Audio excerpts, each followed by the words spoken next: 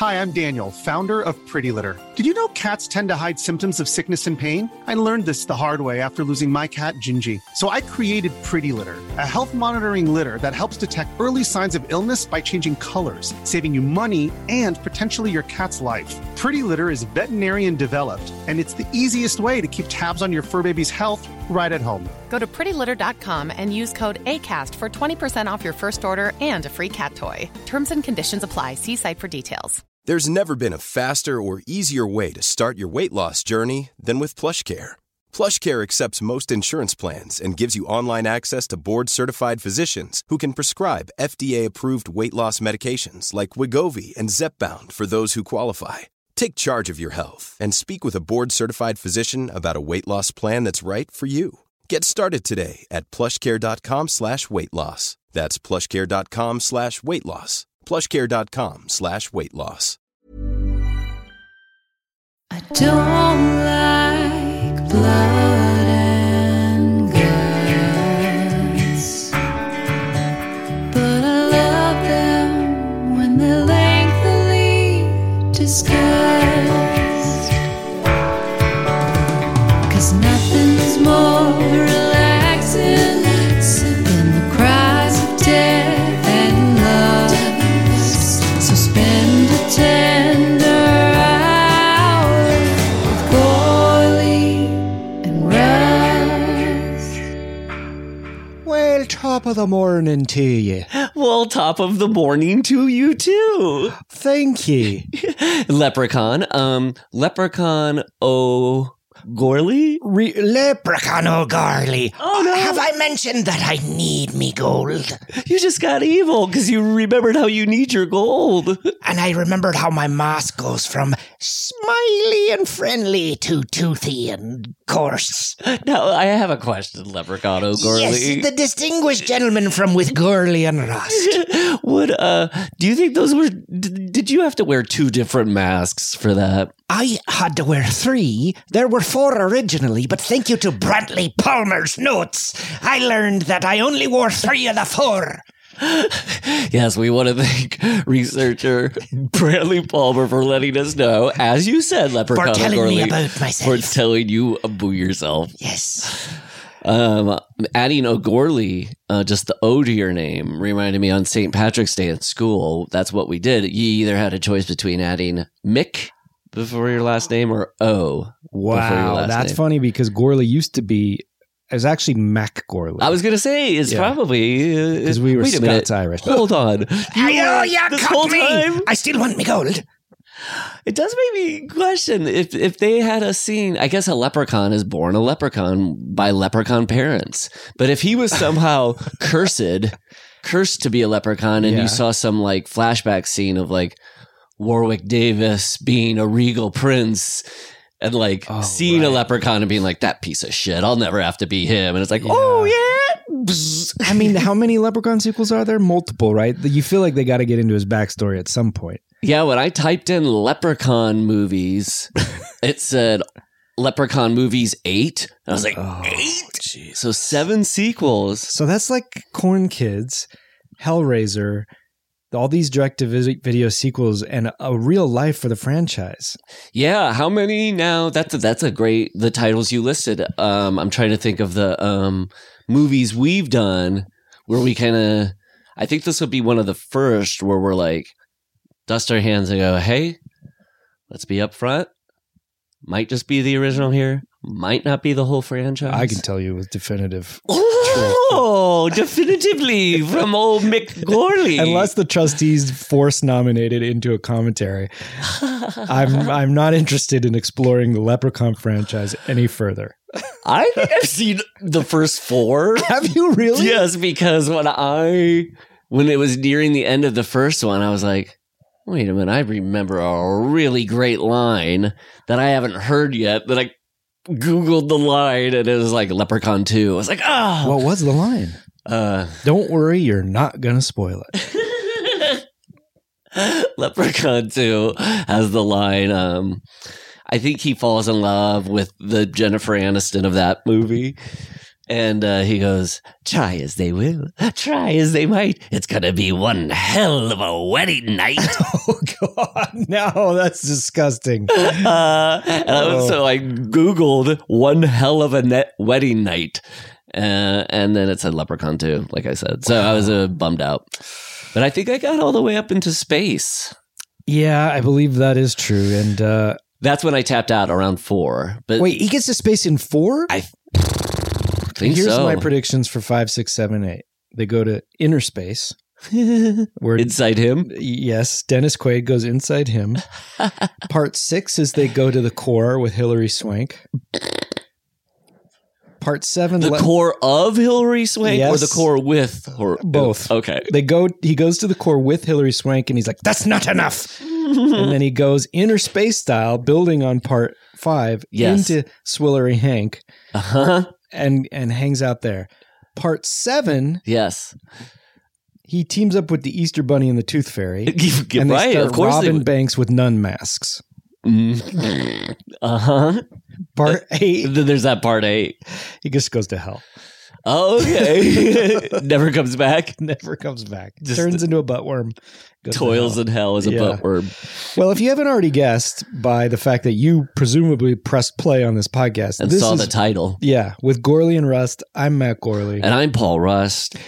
And today we're talking about Leprechaun on our easy listening horror movie podcast. Yeah, man.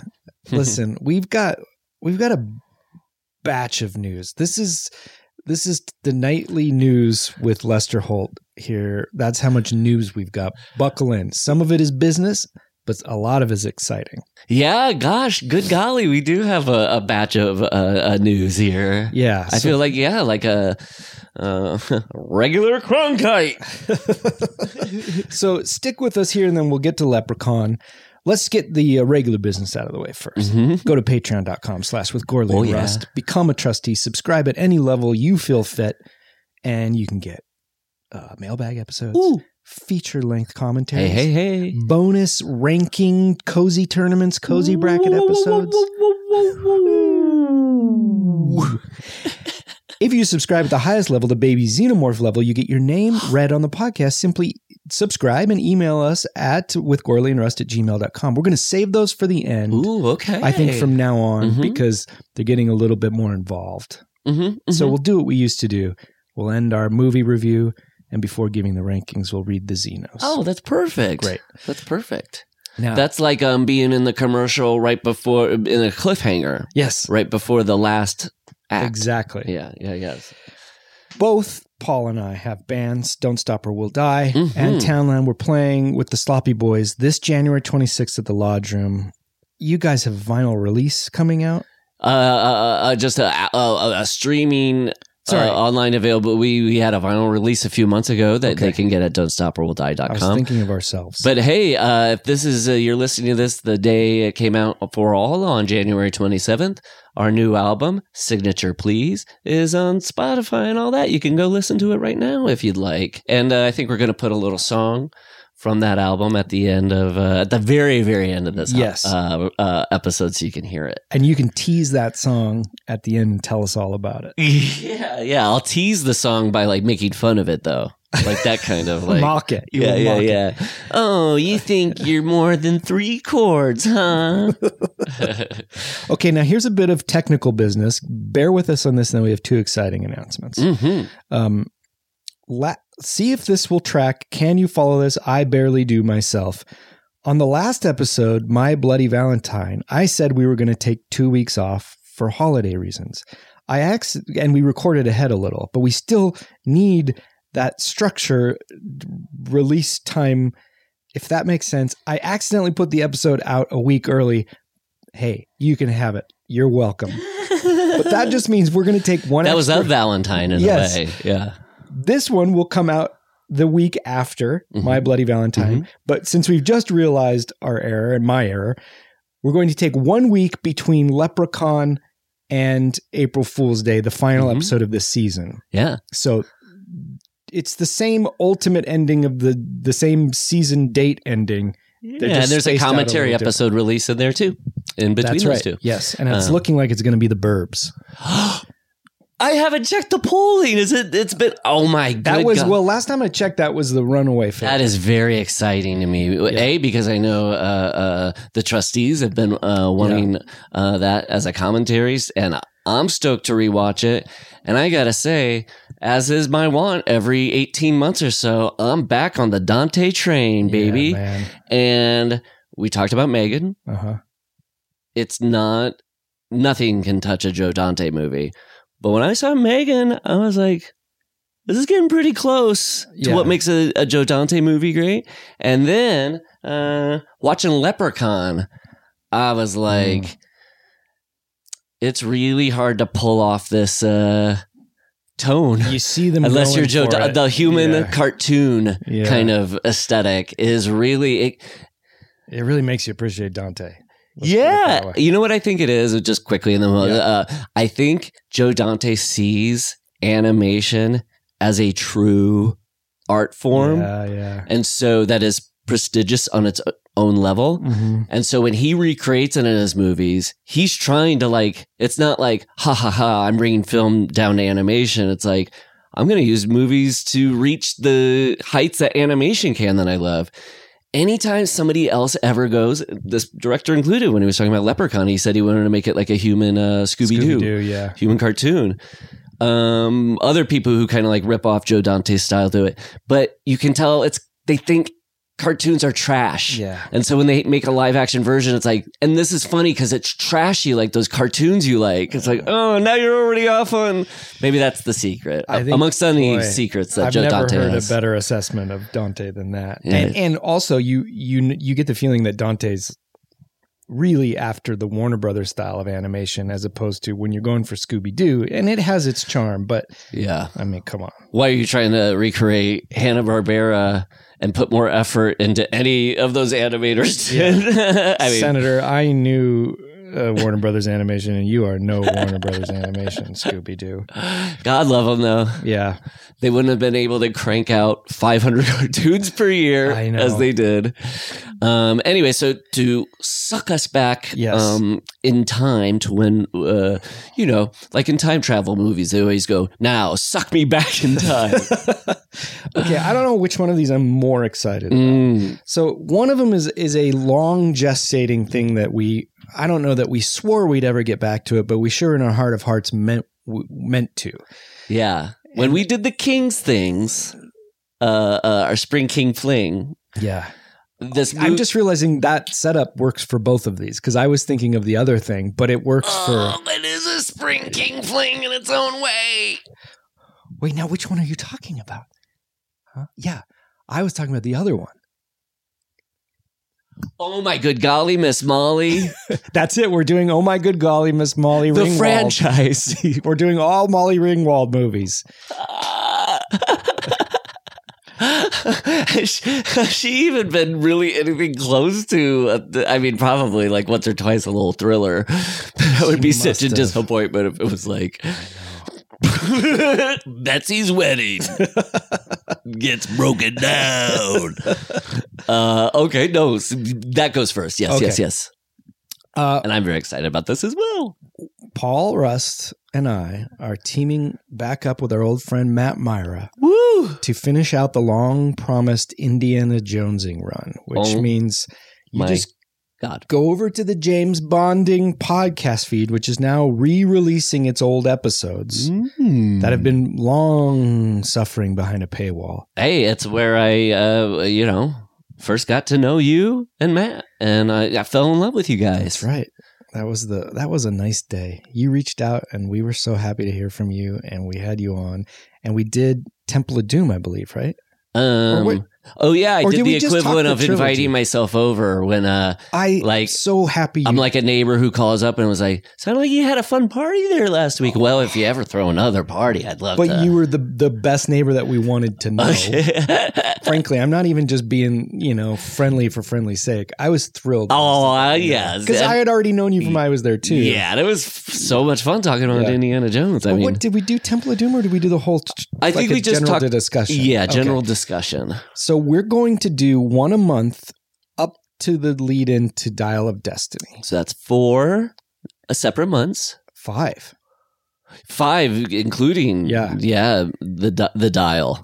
So the first one known. will likely come out early February at some point because we're going to see Raiders of the Lost Ark is playing in town. We're going to see it soon. Yeah. Next Sunday. What a Sunday night adventure on its own. It's exciting, isn't it? Is it Super Bowl Sunday? I wondered later. Not that, but I was like, I didn't know if they program that to be like I don't know. No. If it is, I'm going to see 80 for Brady. I don't know anything more about that. Is that that's that new the sequel buddy movie with A.D. Bryant and Wayne Brady. No, I know. I've seen the poster. I love it. I got fucking so thrilled when I saw that poster. Kind of a 9 to 5 sequel. Do you think they tried to get Dolly for that? Well, this is what I've wondered ever since Grace and Frankie. Right. Like, where's the Dolly in all this? Yeah. But I think if I had to guess, Dolly's got a performing stage touring career she has to, honor. She can't be taking time out for... I also have a bit of conjecture, just that maybe Jane Fonda and Lily Tomlin they're cool, but I bet Dolly's just like, I'm good. Well, here's my rankings. Dolly Parton, hard set 1. Lily Tomlin, quick on the heels 2. Same. Just very, very fast on the heels. Yes. Boy, Jane Fonda, low on the tree. She tried to squeeze out the screenwriter for Coming Home. This person, like a female screenwriter, wrote this whole essay about how Jane Fonda came in and tried to make it sure that I wouldn't win my Oscar for co-screenwriting this. So I don't know. She seems like a complicated person, and believe me, I would not be one of those people back in the 60s who would have been like, look at Hanoi Jane over there, not defending America. But I might have stood back and I'd be like, child of Hollywood royalty. Yeah, what's your real game here? Radical brother. Radical politics brother or radical life brother. Old Uli's gold over there. Yeah. And then just being like, I don't know. I could probably it's almost like you don't need to articulate. I know exactly what you're thinking. Prove my gosh, it's a term everybody's using, nepo babiness or something, whatever. It's some way to kind of scuff up what seems like royalty. I'm there with you. But hey, you know what? There's other ways to scuff up your royalty and to protest against an unjust war. Hey, that's a great way to do it. So who am I to thumb my nose? Hats off to you, Jane. Hanoi Jane. Hanoi Jane. Hanoi Jane. Okay. Yeah. God. So where were we? So that we were talking about Indiana Jones. Yes. Okay. And Indiana how Jonesing. each of the Jones women, and the first 3 are the 9 to 5 women. Oh man, who is who? Oh, it's tough. Dolly is definitely Temple of Doom. Yeah. Yeah. Willie Scott. Yeah. Ridley Scott. Marion Ravenwood. Famous nightclub performer Ridley Scott.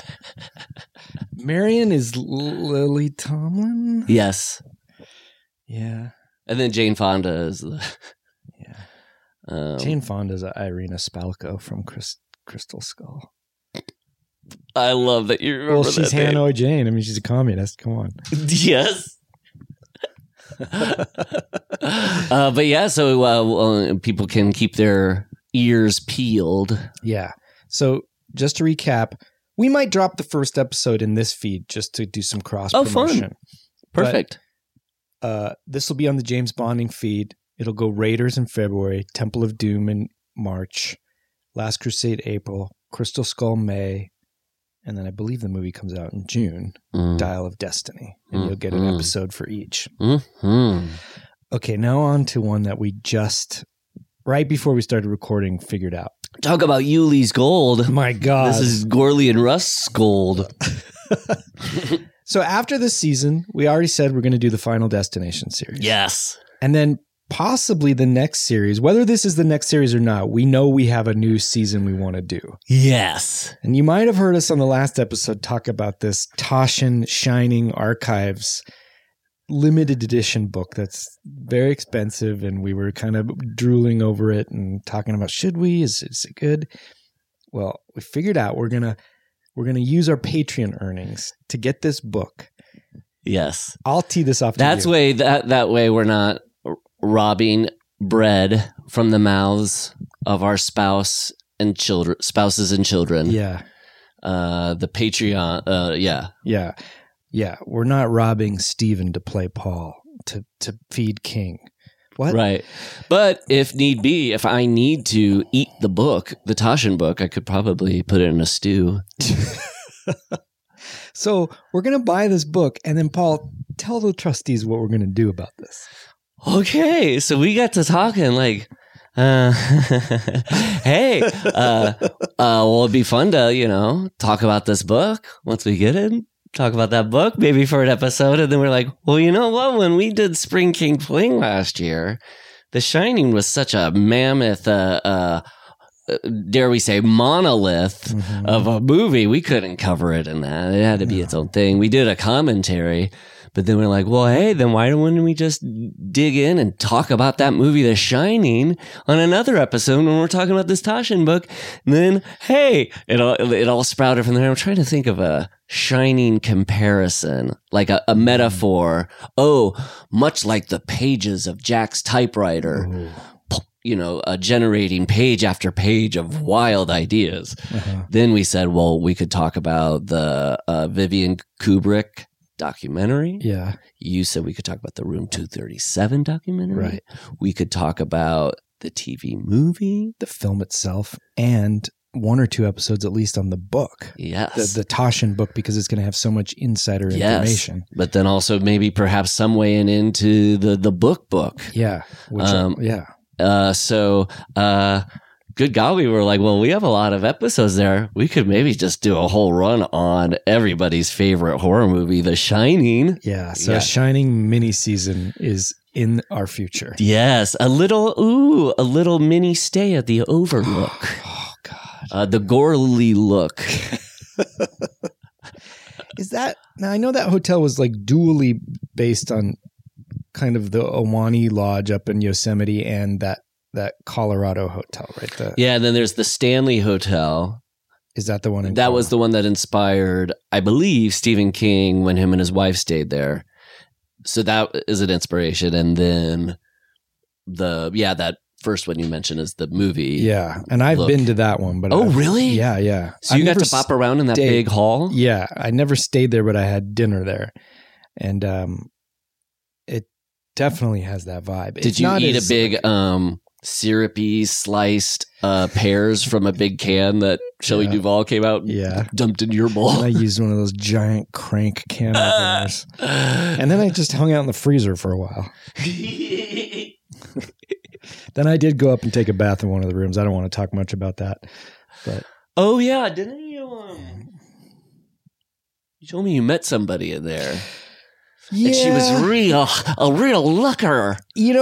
But then she's just different depending on what light you see her in. Or which take. Did you have a pair of beer goggles on? I think when we talk about The Shining, we should be also bros. Yeah. We should become bros. Shining bros. These weren't bros necessarily. It was they were just friends. And it was people in their 20s, a woman and a man, a young woman and a young man. And this is when I went and saw Megan. And I'm looking at the 80 for Brady poster, right? Yeah. And I'm waiting in the bathroom for the bathroom. It's like a single-use one, so I'm waiting for someone to come out. And I hear these people talking as they walk up to me, pass by, and then keep going. It was a pretty good exchange. The girl goes, and that's what I like about our group of friends. We're just a bunch of sweeties. And then the boy goes, yeah, well, except for one. And then as they're walking away, I hear her go, oh, we're going to shit talk him later. Oh, wow. What I like about our friends is we're a group of sweeties. Yeah. Well, except for that one. Oh, we're going to shit talk him We're later. sweeties, but we're real shit talking. Oh, God. Well, I'll send that to Overheard in New York. A popular blog. dist connections. But yeah, man, when we do that Shining run, that's going to be real fun. I'm already And I can't wait to talk about about the Burbs. Oh my good I know, golly, yeah. Miss Molly. We both saw Megan too, so it's possible we could do an episode on that at some point. Yeah. Oh, the other comparison with Megan that I thought was like a again, doesn't reach the same heights as a Joe Dante, but like going for some Verhoeven too. Yeah, that's definitely there with like that commercials and stuff like that. Yeah, that makes me look at it a little like bit satire mixed with like horror. Yeah. But yeah, it sounds like we might have a slight divided opinion about Megan, but we might also have a slight divided opinion about Leprechaun. Wow, this is going to be exciting. I know. I just spoke frankly when you came over, and you haven't said anything. So now I think we've got an interesting conversation ahead of us. And it is actually very relevant to Megan because both, to me, well, for sure, this one's on record as being in a sort of like war with itself as to whether it's a horror movie or a comedy movie. And even so much so, thanks to Brantley and some IMDb research, that the director and the studio wanted different things out of this movie. With Megan, you can tell they started with something and they were just like, let's make this PG-13. And so it's always strange in both these movies where you see the remnants of something it could have been. Yeah. It wasn't there. Good. Well, yes, I love that way of looking at it and also they're both short. That's true. They're both short killers. But yeah, the PG-13 thing was when Leslie and I saw it in the theater after a particularly like insane graphic kill or something. I leaned over to Leslie and I was like, this movie's PG-13. And she burst out laughing because it was like, how in the fuck what we just saw. Wait, which kill? 'Cause I don't remember feeling any of this. I saw it right after watching My Bloody Valentine, which is so extreme good with kills. Yes. That I think I was left going, Went a little more. Yeah. Your bloodlust was no, I forget which kill it was. Was it the Yeah. You're doing like first baseman coach, first base coach hand signals. But the with Leprechaun, what you were saying about sort of the split of how much Brantley Palmer's notes said 8. At first, it was going to be 80-20. 80 in favor of horror. Or comedy. Comedy. Sorry. Okay. And then, after they shot it, before they went and shot back 5 additional days, so they shot 25 days. Then they had this conversation about, let's actually make it 50% horror, 50% comedy. And then shot these extra days. And totally, dude, like, there's sometimes you can see the seams of like when they added the thing, all the stuff with the cop, I think was added. And then at the very end, out of nowhere, this like magnificent crane shot shows up of it like going up over the cop car, driving up. And then lo and behold, running in is like Jennifer Aniston with a different hairstyle, and then she gets in and, the cop is so gory and killed. I was like, now this is where they had to connect it with the cop stuff. And and even Warwick Davis has said that he would have done his character differently if he knew it was a horror movie, because in his mind they were making kind of a comedy, like a Gremlins or something. Well, you say that with the casting. I actually thought that with all those actors, they probably felt a little like bamboozled because they are actors who. The casting is different than most horror movies. Most times, like a low budget movie, it's like all unknowns, but these were people who you'd recognize in other movies. Francis, I know. Mark Holton. Yeah. And then the kid from Don't Tell Mom the Babysitter's Dead and Rookie of the Year. And then obviously guess Jennifer Aniston was an unknown at the time. And then that guy who plays the love interest in this, he's also in April's Fool's Day. I know. I'm excited. And Summer School. Oh, yeah. He's the guy who is always napping, and then they find out at night he's a Chippendales dancer. Oh, God. That's why he's always sleeping. Where did the dad disappear to in this? So when he thought a at bit him, when he put his hand in the knothole, they dropped him off at the hospital. Okay, yeah. And I thought maybe he'd come back or something. And at least get like an ending with him. I know. They just like got him out of the event. What did you think of that actor? The dad? Yeah. I like him. Yeah. He's, I think, Zach Morris's dad in Saved by the Bell. I was trying to remember where I recognized him. And when he's first introduced in Saved by the Bell, he's like stock trader guy, like suspenders and, and mobile phone, no beard. Ooh, this brings us our ongoing, when did the beard represent evil, but then become like genteel?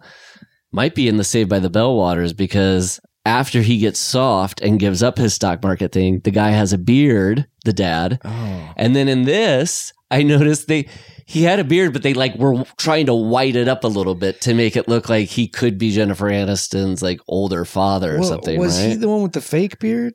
Yes, I think it was totally fake. Because he had a beard, then he shaved, and when he showed up to set, they didn't expect him to. And they put a fake beard on him. That was... Unless it was someone else. Oh, no. Okay, so that's him. And then that means he probably shaved the beard that he had as Zach Morris's like gentle dad. Yeah. He didn't know that this all hinges on Timothy Busfield and 30-something. Is that a good beard or a bad beard? Is that signifier of a good person or a bad person? Is it the hinge point of beards? Yes. Because he himself he's not... I'm trying to remember that character. He's not bad, but he's also, isn't he a little... Has a Busfieldian grayness to a moral so grayness. Going from peak of bad beard, which I would put at Hart Bochner as Ellis in Die Hard, which hinges on Timothy Busfield's beard in 30-something. Yeah. And then you get to Matt McCoy's beard in Hand That Rocks the Cradle, where we've gone through the looking glass. It's very similar beard to Hart Bochner's beard. Yes. Where the same beard can mean two different things. I got to chart within this the out. span of sort of 5 years, 4 or 5 years. How can a beard go for... It's the opposite of Breaking Bad. It's shaving good. It's bearding good. Bearding good. Yeah, it's the bearding good, because the bearding looks like breaking pretty close. How to map out what the main signifier of a beard was decade by decade is pretty beard fascinating. And mustache, Yeah, the fact that like in one decade it could be authority rednecks and then hold hands with hipster and suburb dads, and the next decade. Yeah, go all the way back to really cool lawmen and Tombstone. Yeah. I watched all the Thin Man movies, and there was a scene where every man, there were like six men in a room, and every one of them had like a Clark Gable kind of pencil thin mustache. God. Well, he must have been the trendsetter, because that big story and it happened one night is how he took off his shirt. He didn't have an undershirt on. This could be apocryphal. And then like undershirt sales dropped because Clark Gable doesn't wear an undershirt. Why am I wasting my money? Right. And then, but it would be funny if it was like after it happened one night, sombrero sales dropped. Because in that movie, he never once put on a sombrero, and people noticed. Plaid Dickies just stopped selling. They never started. They never had a chance. Okay, so it's 1993. Did you see this in the theater? What were you doing in 1993? What's Paul doing? Get Dean pubes. That was the month I was getting pubes. They just arrived. I didn't see it when it came out. I remember when it came out because there was a hilarious joke on SNL's Weekend Update, the like first or second week of the new year. Must have been the second of 1993. And the correspondent was maybe like Kevin Neal. He's like, we're here. Jan Brady's here, which is so funny that like they're just trying to figure out a way to get. When Melanie Hutzel was on? Yeah, so funny. Melanie Hutzel and Jan Brady, but they're just bringing her in as a Weekend Update correspondent. It's not even a Jan Brady related type joke. It's just they go, so Jan, what were your best movies of the year? And she was like, Leprechaun. And then Kevin Neal was like, what are you talking about? There's this movie. And then he also says Hoffa, which is really funny because like Danny DeVito was hosting that way. So it's like, did you have to say? But he like lists them off. And then she goes, you said best movie of the year. This is the only movie that's come out this year is Leprechaun. So it's my favorite movie of the year. And she didn't do Hoffa, Hoffa, Hoffa. Well, oh my God, you should have been there to pitch Hoffa. But that she, she misunderstood best movie of the year because the new year started. And then the SNL ties continue because Wayne's World 2 has a really funny joke about how Wayne scares Garth by imitating Leprechaun. Oh, God, I forgot about that. So I kind of knew that as the Leprechaun joke, but when it came out on video, I had written this down in my notes. It was, in my memory, one of my group of friends' first, not camp as in summer camp, but like camp rentals. I see. Like, we know this is going to be goofy. We want to rent it and laugh at it. And I will say, I remember the stuff that we liked most was the campy stuff. Yeah. And we were probably disappointed that there wasn't more of it.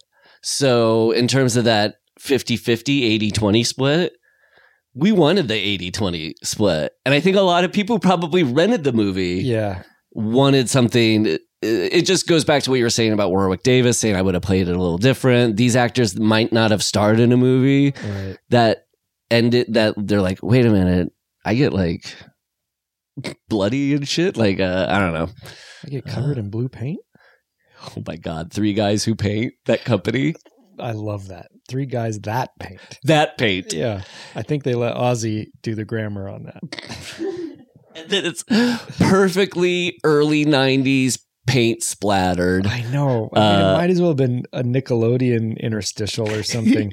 Also, they're painting that house royal blue and fire engine red. They're also painting a shutter that's broken and hanging off to the side. They're not even fixing the shutter. They're just painting it. These are the worst painters I've ever seen. Yeah. 3 guys that don't paint. Well, what about you? Where were you in 1993? Well, I was 20 exactly, although I guess I'd be 19 when this movie came out. I'm in college. I'm at the, height in the theater department. I'm playing Harding in One Flew Over the Cuckoo's Nest. I'm in college theater. I don't got time for Leprechaun. And I'm going to see movies like Hoffa. No, I never saw that. Well, I was thinking though, with the Megan comparisons continue because this was released the first week of January, like Megan. Right. And they're both trying to get into that really great slot, which is like, hey, teenagers, you know how it's been like Oscar shit for the last 2 months? Don't worry, we got something great for you. And then everybody's so starved for but yeah, Leprechaun, I guess it was the 30th anniversary. When I went to Megan, it was the 30th of Leprechaun. I bet. I mean, it was like the first week of January. Oh, you're right. Yeah, we didn't celebrate. We didn't even send a card. Well, when you saw Megan, all I could think about was the birth of a franchise. Whatever, regardless, like I didn't love Megan, but I didn't hate it. But I was just sitting there going, wow, here we go. There's going to be 8 of these at least. Dude, yes. I really liked it. And when I was watching it, I was seeing a franchise unfold before my eyes where I was like thinking, okay, so Allison Williams will be in the second, not the third. Exactly. I was thinking the same thing.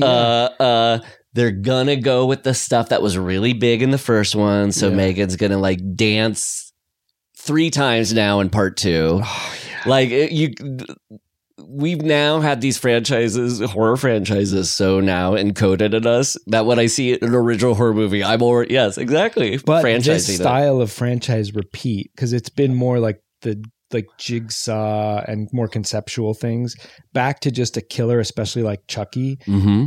I think you're just going to get back to the same like resurrection style things that. Well, they got their wind in their back in two ways. That Megan can always stay the same with whatever digital stuff they do. Yeah. And then the conceit that like Megan is an arm of just technology as pacifier. Mm-hmm.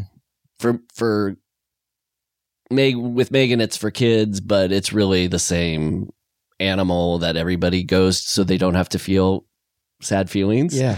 So the sequel, I think, could, in the same way that technology exponentially increase, they could go down that route and that could be cool. That Megan is somehow becoming a greater technological. But think about part 6 when the little girl comes back and she's grown up, you know, and then they'll inevitably, whoever the girl that played Megan in the costume, the little New Zealand dancer, will have like a on camera face roll and a like meta nod. Yep. You know? Oh my God. I love it. She'll be like the dance teacher in something. Yep. Girl, you're the best. All right. So we got any Logo Loco? I guess, should we do general thoughts real quick? Oh, sure. Yeah.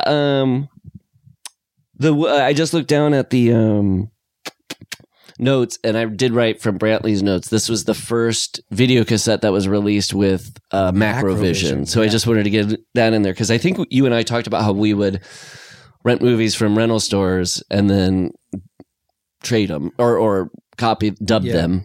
But this is the first one that they were like, no, pirates. So how did that work? Because I had stopped dubbing, but no, that's not true. Would it kind of like, yeah? Would it would just obscure it somehow? Yeah, it'd mess up the image, but I forget how.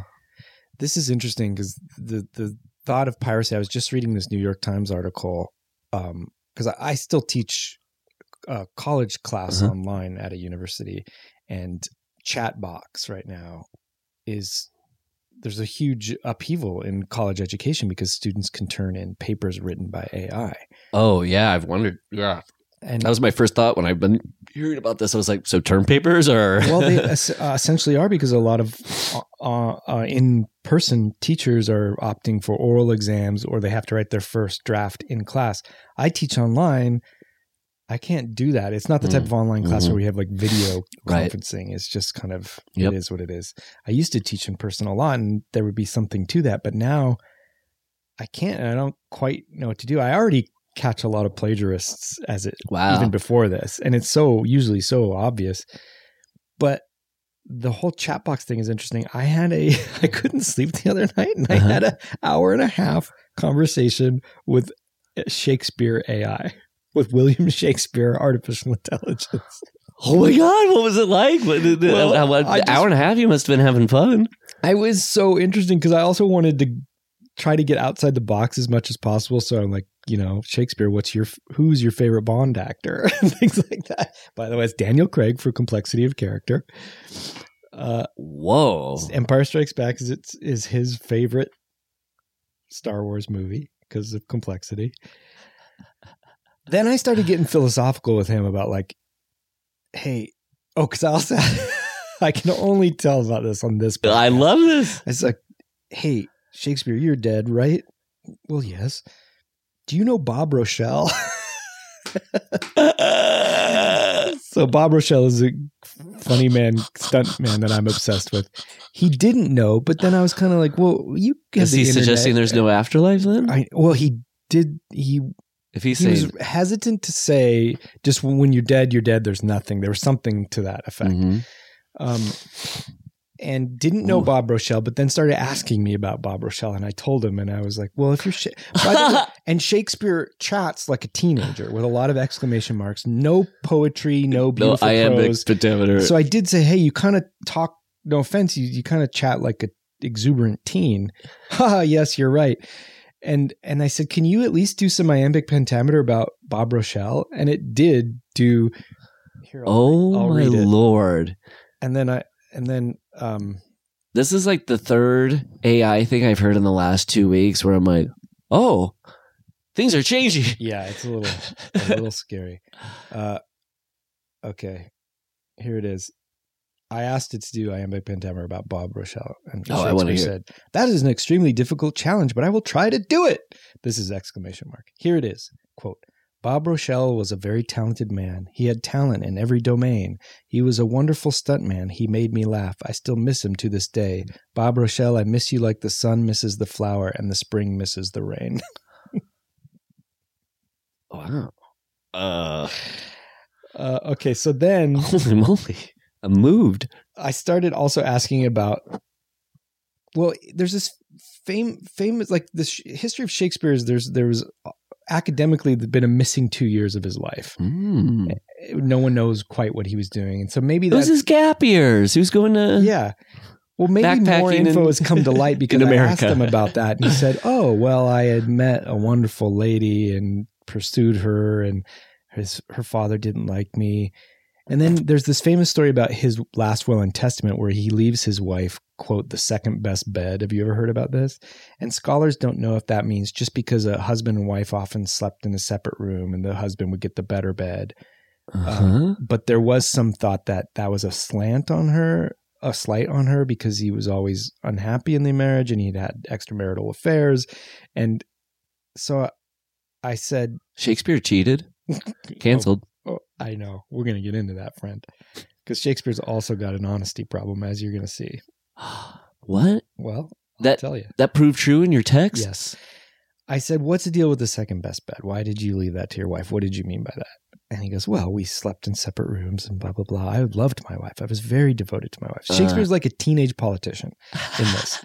And I said, well, what about the dark woman in the sonnet? It's like, I know you were unfaithful to your wife, right? Oh, you got me there. What? I did love women. Man, do I love women. I can't help it, basically. And I said, well, what about men? Because I think you've written some sonnets about some young men that you loved. Yes, sir, you got me there. I really like men, but you can imagine it was tough in that time.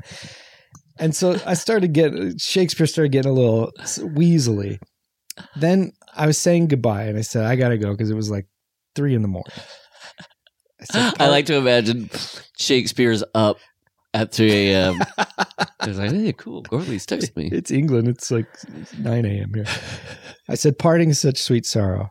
And Shakespeare goes, yes, I agree with you. It is always difficult to say goodbye, but it must be done. So goodbye until the next time. Take care of yourself. You said the thing he should say. I know. He said the thing you should say. Then I said, don't take any wooden nickels.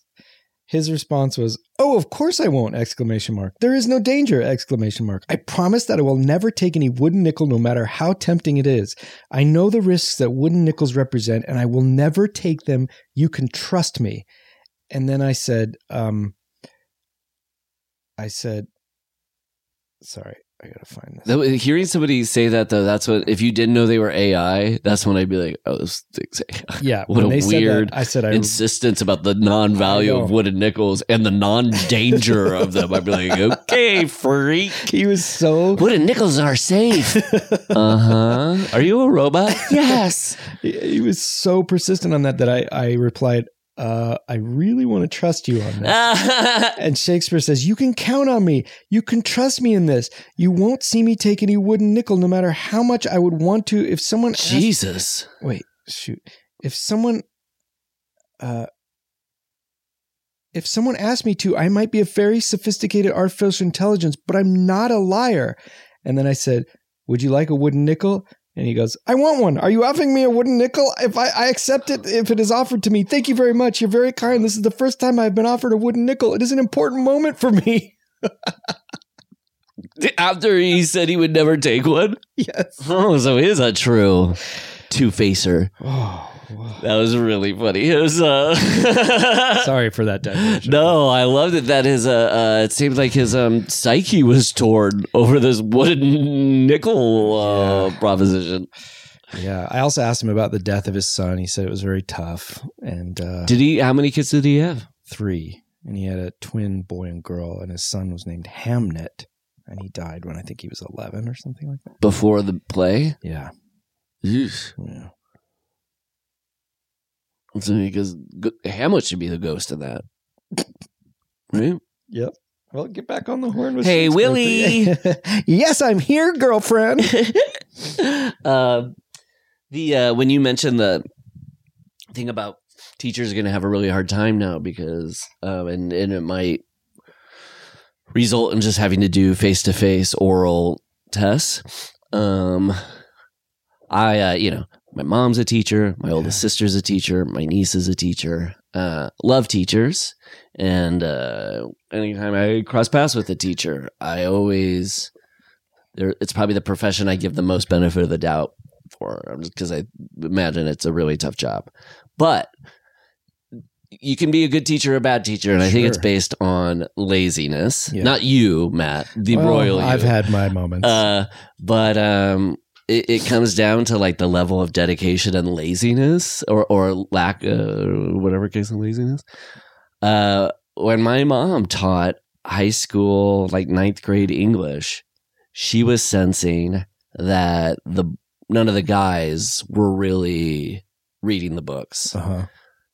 So she had each of them pick a book, and she read like 30 different books in order to then be able to discuss it with her student. So that they wouldn't then copy off each other and have one book that they could all. Oh my God. That's incredible. I know. What a cool mom. What a great teacher. And this would give her credit where credit's boys due. Probably had no idea how lucky they were. Yeah.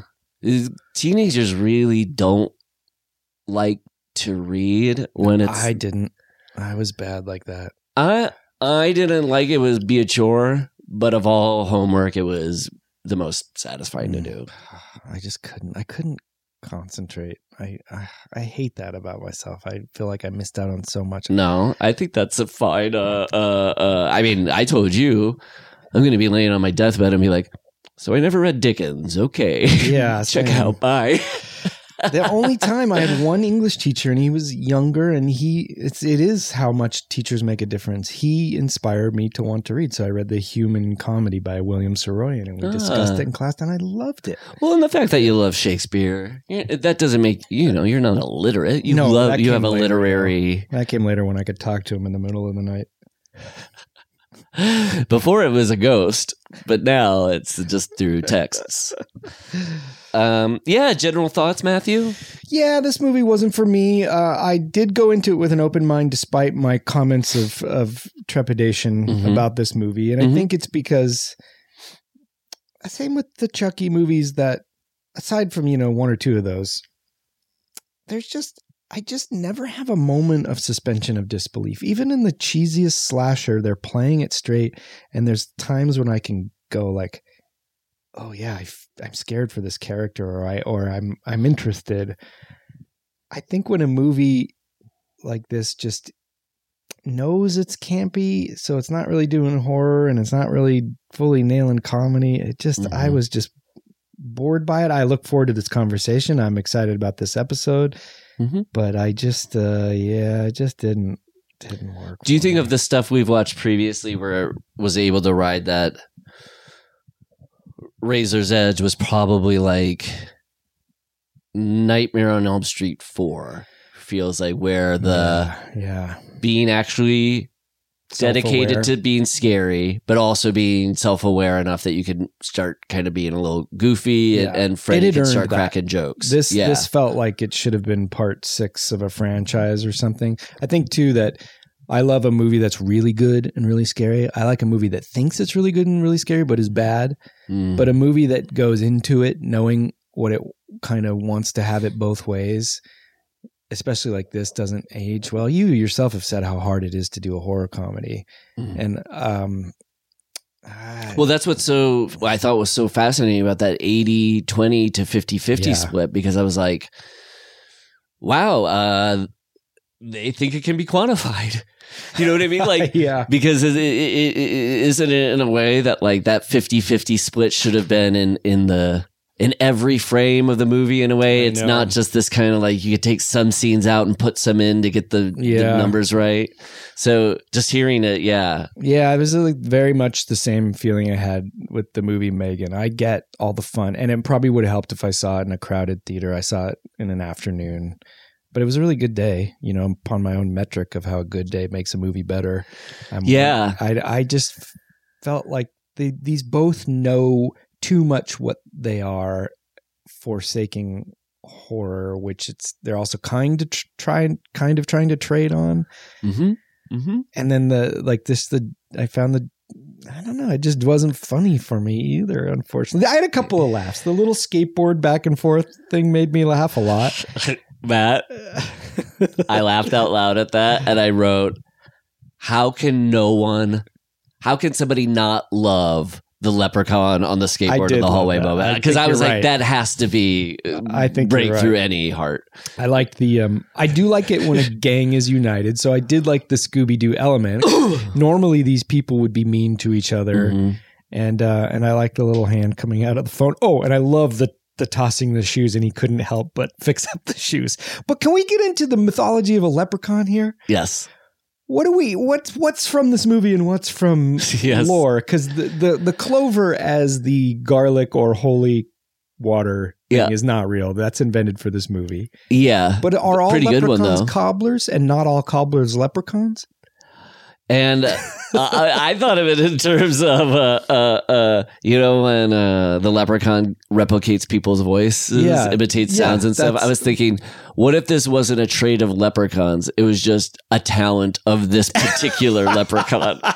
Oh, he's a great mimic. He's the Frank Caliendo of leprechauns? Yeah. All leprechauns are mimics? No, just this one. He's good at it. He could be on SNL. Why do you think we're featuring him in this movie? He's got the goods. This leprechaun's got star quality. He's in residency in Vegas right now with Jeff Dunham. I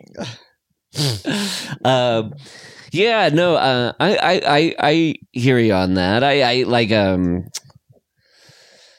Now make me fall in love. Dazzle me. It's not. The comedy is definitely not. I mean, like that skateboard part was really funny, but like when there was some part where they're in the basement and the dad goes like, I got a great deal on this house from the previous owner. And Jennifer Aniston goes, who was it? Dracula? Yeah. I mean, I love it, but this dovetails now to what I loved about it is the Scooby-Doo, like,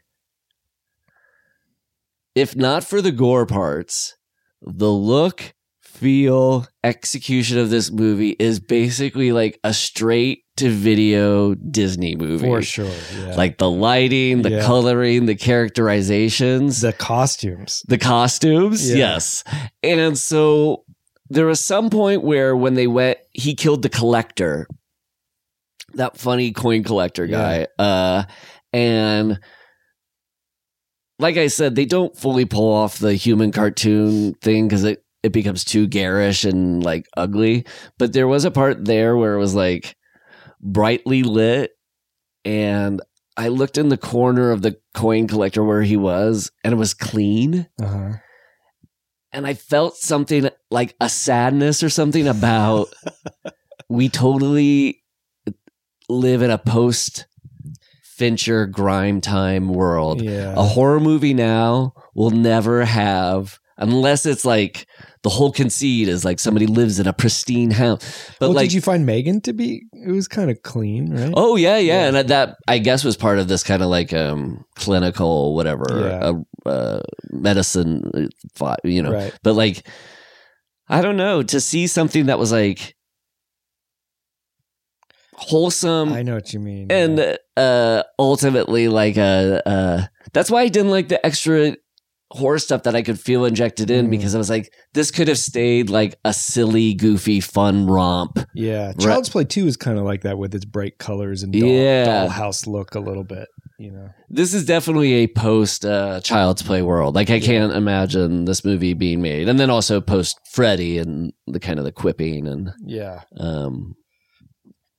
in fact, I think wasn't the director sort of saw Child's Play and Nightmare on Elm Street and it's like, let's do something like Yeah, this. he also looked at a Lucky Charms box and he Right.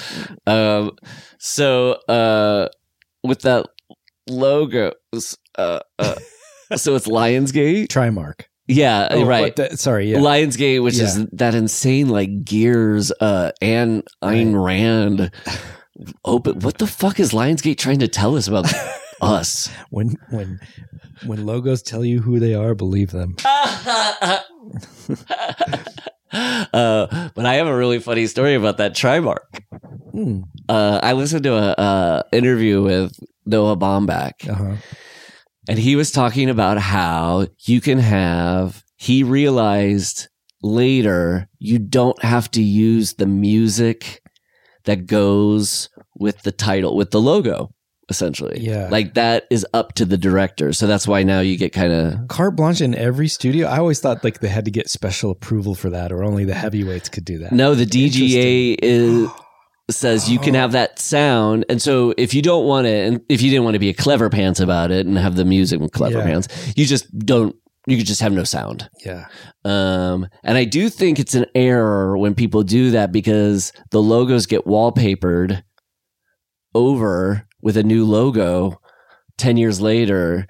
And so whatever nuances maybe the music had with the logo or the way it turned and stuff is like lost. Interesting. So it's a little too big of a risk. But anyway, so Noah Baumbach was talking about, because he hated the music for the Trimark logo. Well, how's it go? Do you remember? I don't remember. Okay. But he said because he hated the music, he hated the logo, he thought it was ugly.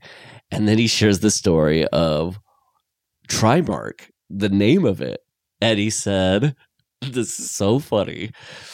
The people who made it wanted it to sound like TriStar, but the main guy's name was Mark. So they just made it Trimark. And his name is in the credits. He's a producer. But what's really funny at this movie is an actual Trimark production. The director, right? The director is Jones, Mark Jones. The actor, Francis, is Mark Holton. And then the producer, Mark Amin. Oh my God. So truly a Trimark production. Never since. There's been 2 and there's been 4, but there's never been 3 marks. Yeah, that's why they failed ultimately. They didn't honor the devil's wish of having 3 marks involved. That's hilarious. Yeah,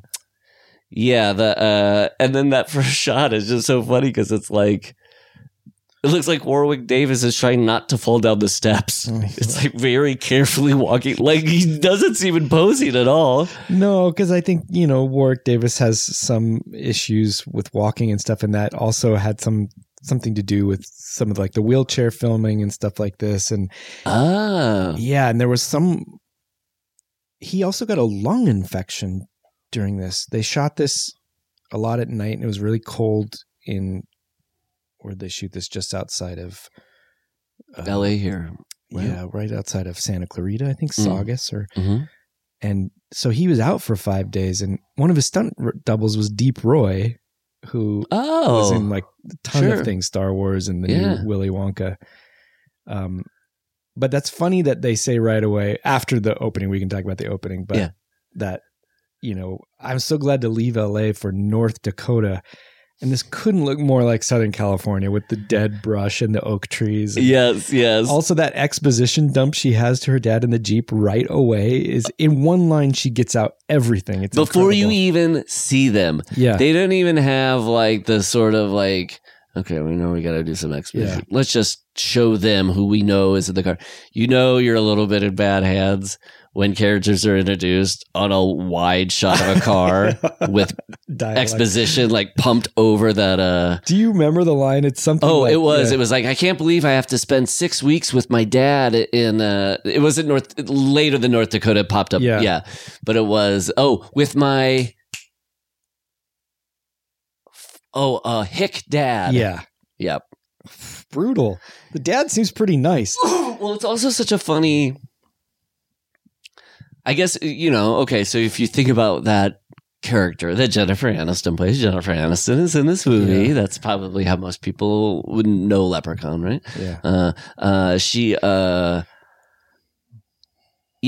Her character it's funny because it's like a character from a Jennifer Aniston romantic comedy. Yeah. Which is like city girl. Yeah. Has to go to the country with her dad, reuniting with her father. I might leave. Oh, there's a love. It's like a Hallmark rom. Seriously. Oh, I'll stay here because I have a crush on this guy who is like a guy I couldn't meet in LA. He's sort of salt of the earth. Yeah, it is a Hallmark movie. And then the last half hour is just like a Leprechaun movie. I am glad they exposition dumped the fact that they were dad and daughter, because a movie of this time, if you just saw them, he's kind of a good-looking middle-aged man. You would be a little confused and go, are they dad and daughter or are they dating? Yeah. This leads me to a quick story about I'm watching this British miniseries from 85 that I've been trying to watch for so long. It's called Edge of Darkness, and it was famous, known to be one of the better miniseries of all time. It's like, you know me, it's a slow burn kind of political intrigue thriller with Bob Peck, who played the Jurassic Park like Velociraptor Wrangler. Remember Clever Girl? Oh, yes. So he's in it, and Joanne Whaley is his daughter, and he picks her up from college, and you don't know. They look like, is she a daughter? It's his daughter, but you're kind of the whole time like, what's going on here? Until they finally say like daughter. That's not a purpose of the movie, though. They're not trying to. Okay. But it gets really weird. So this miniseries is so good. But nobody will like it. I'm watching on Plex thanks to Steven, the listener. I love it. It has Eric Clapton does the score with Michael Kamen. Holy shit. It has the single most mind-boggling kiss of anything I've ever seen in my entire life. Not between the father and the daughter. Worse. Boing? What? In an indirect way. I'll just spoil it because it doesn't spoil anything. Well, I guess there's a point where he's in her room looking through her stuff for reasons. Let's just say that's not important. And he comes across a box and he opens it up and there's like a map. There's a Geiger counter and there's a gun. And then he finds her vibrator. Okay. So she's like 21 in this. He's 45, I think. Picks up the vibrator and he just kind of gives a wistful look like, huh. And then he tenderly kisses it. It is so crazy. And is this the point like where they're like, now this is where we want you to start hating and loathing and finding this character as a man of that's what I'm baffled grotesqueness. About. And this is not me defending this. This is me just saying in this thing, he's the hero, and there's no fault to that in their version of this movie. It's a wistful sort of thing.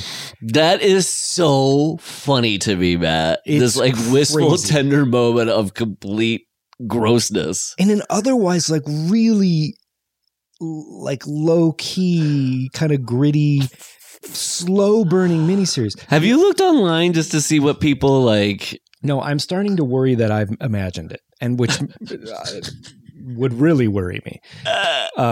I would just like, you said that you had a hard time watching it. I'd like to think that this is just like the Queen said this can't go out to the world and had it buried just because of that little moment. Well, then you find out the only other weird thing about this guy is that when he interrogates prisoners, he had a method where he, you understand the logic. Use a vibrator on them. His daughters. Put it in their mouth. He would try to rather than beat them like other cops would do, he would try to get them on his side. So he would be tender with them. He would put his hand on them and eventually he would kiss them. Wait, so what is the filmmakers' associations with kissing? It's directed by Martin Campbell of Casino Royale. Whoa. Yeah. And he went on to direct, get this too. This doesn't add salt to the wound. A 2010 or 11 American movie version of this starring Mel Gibson. What was the American version called? Oh, Edge of Darkness. That's where I heard the title. I've never seen it. I'm going to watch that after for sure. I've got one more episode. Let me know if that fucking crazy scene is in there. I can't believe it is. That's a wild moment.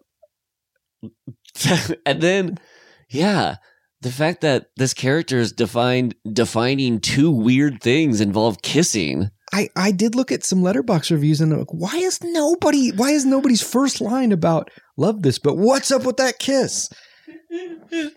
I gotta go back and make sure I didn't dream that like I used to with Halloween or something, or When my dad dropped me off at college, he told me a really funny joke about well, you know how blondes are so dumb. So there was 3 moms, a brunette, a redhead, and a blonde. Yeah. And their daughters all moved out of college. And they're having coffee. And the mom, who's a brunette, goes, I went into my daughter's room just to clean things out. And I opened the drawer. And I saw a pack of cigarettes in there. And I didn't even know my daughter smoked.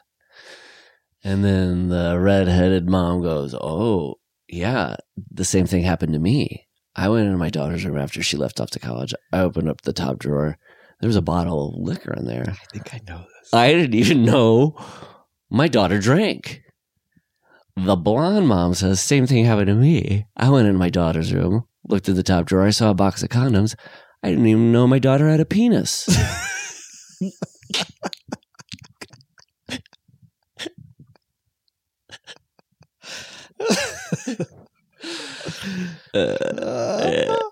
Come on, listeners. Come on, you love that joke. Dad's kissing vibrators. Come on, you can stay with us. We're almost there, even though we haven't covered a lot of this movie. Should we take a pee break? Yeah, let's take a pee break and then we'll talk back. With Corley and Rust.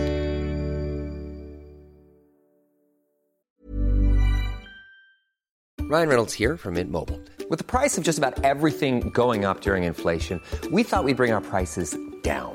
So to help us, we brought in a reverse auctioneer, which is apparently a thing. Mint Mobile Unlimited Premium Wireless. How to get 30, 30, bit to get 30, bit to get 20, 20, 20, bit to get 20, 20, bit to get 15, 15, 15, 15, just $15 a month? Sold! Give it a try at mintmobile.com/switch.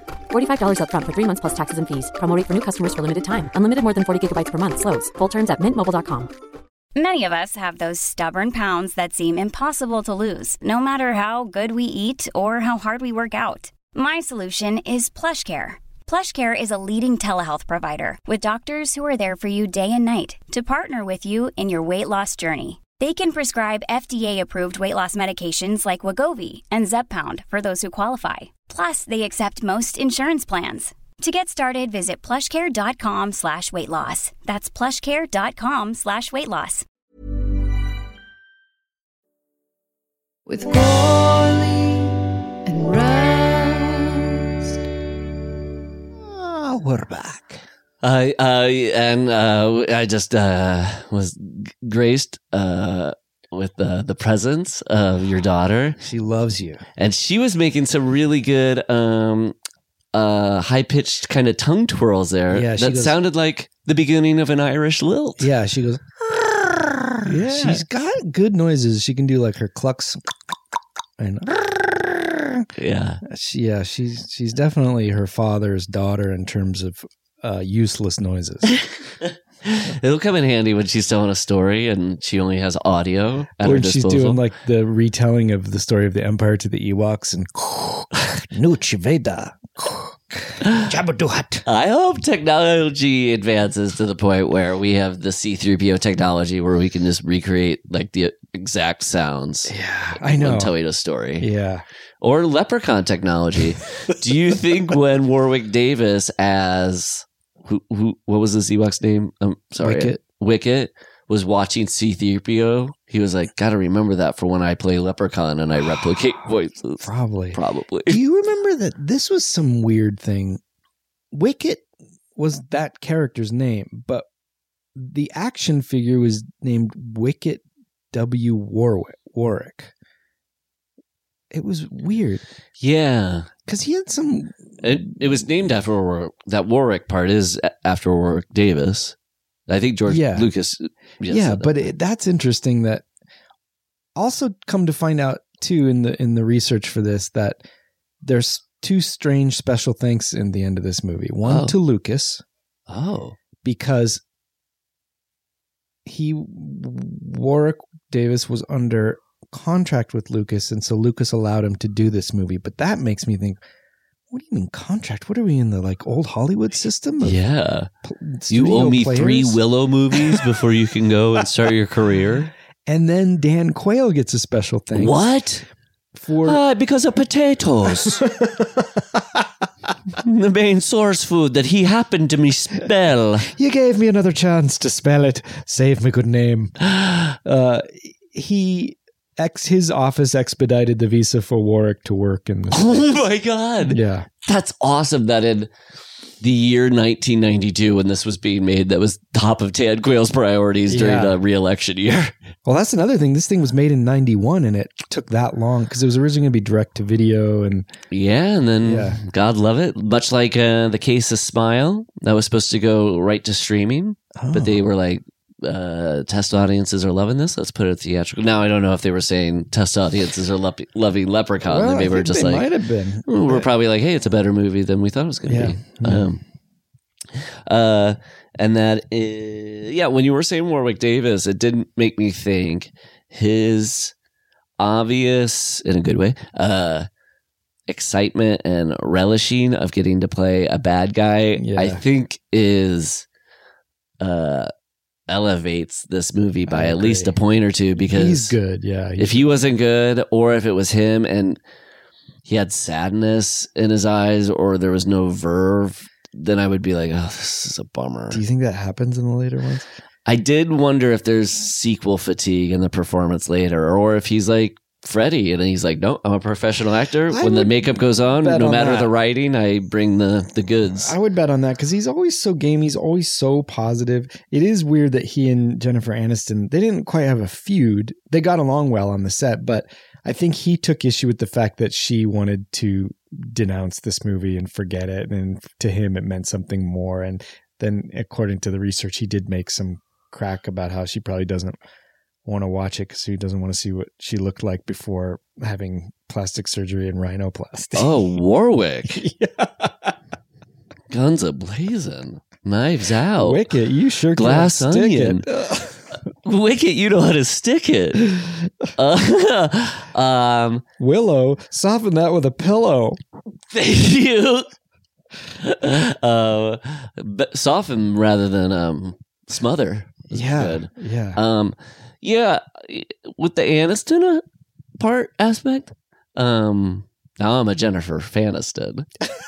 You just heard me before we started recording saying to Amanda, I was like, oh, I think she's like top 5 of her generation, like comic actresses. She's not just a pretty face who got gas. Yeah. She has like real chops. Yeah. They don't get really shown in this movie. No, she hasn't fully arrived. It's her first movie. You can't fault her. Right. But it kind of has a Sandra Bullocky quality of they're not presenting this person as like Daryl Hannah's from the city and going to the country, and you're like, what?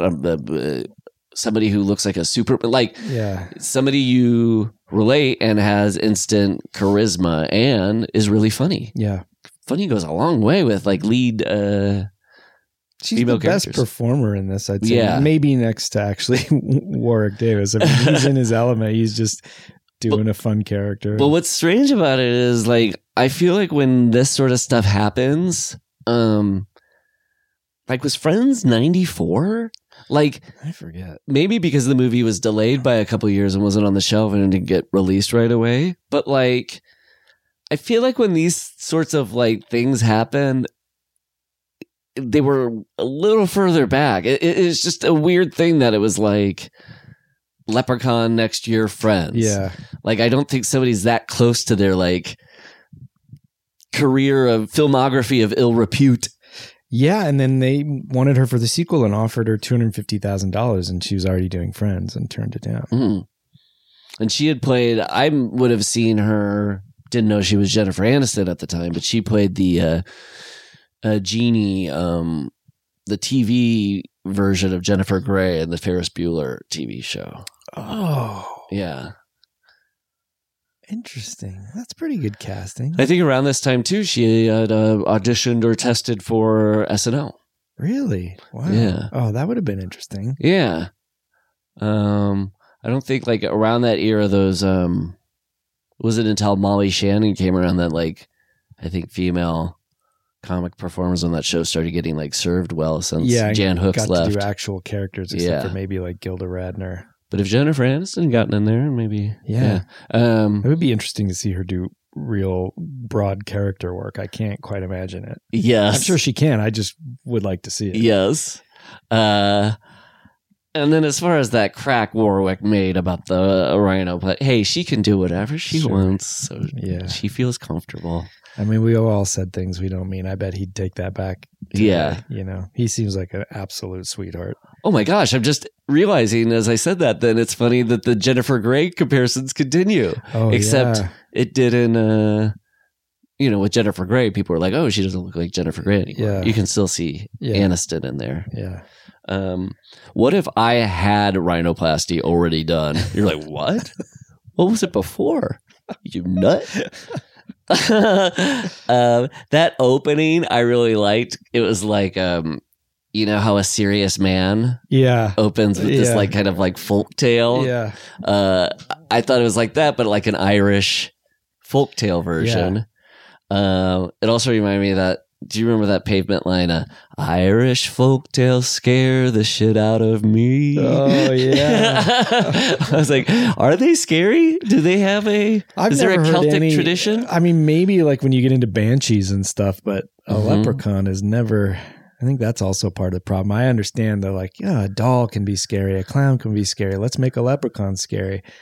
Yeah, you're right. Still talking like it's not an innately scary, like Bigfoot. You would be like, that myth inherent in that is like danger. A leprechaun, yeah, because he's still dressed like a munchkin, with striped socks and he more had the qualities of like a Rumpelstiltskin, like a trickery guy. Yeah, rather than I mean, are leprechauns known for trickery?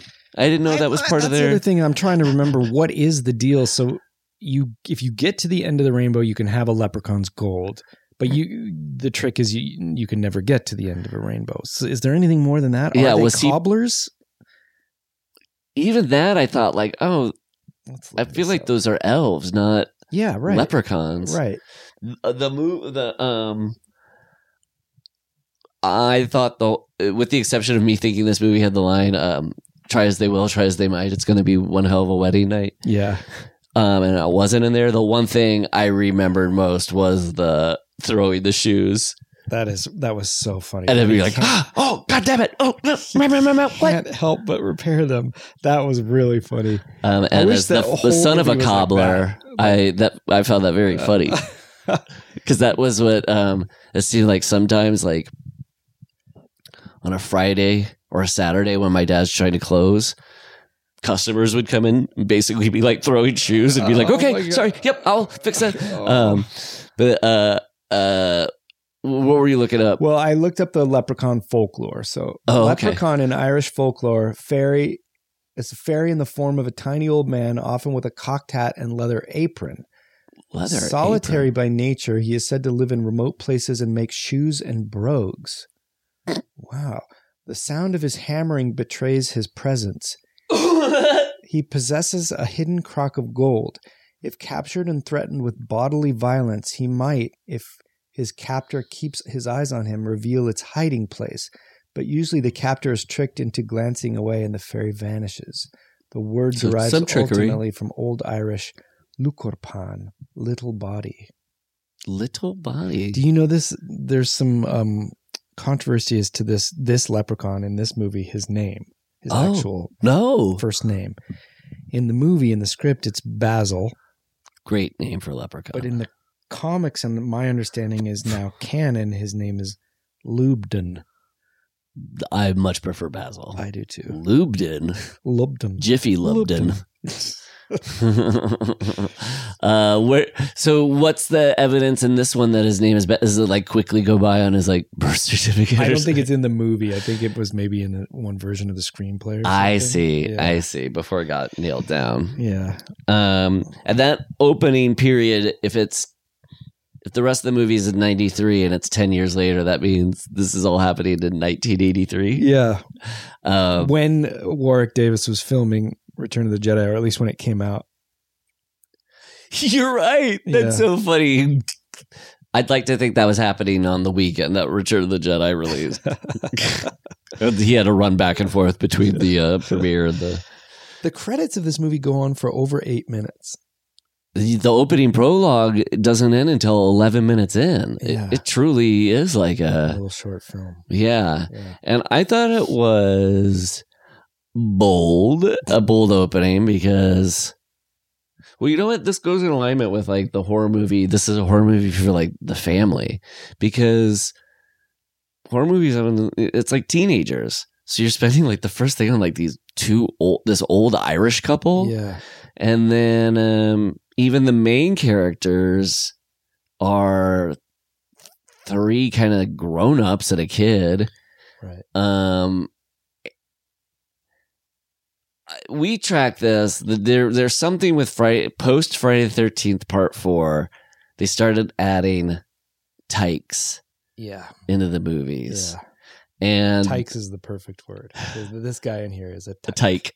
And it felt like such a post-Culkin.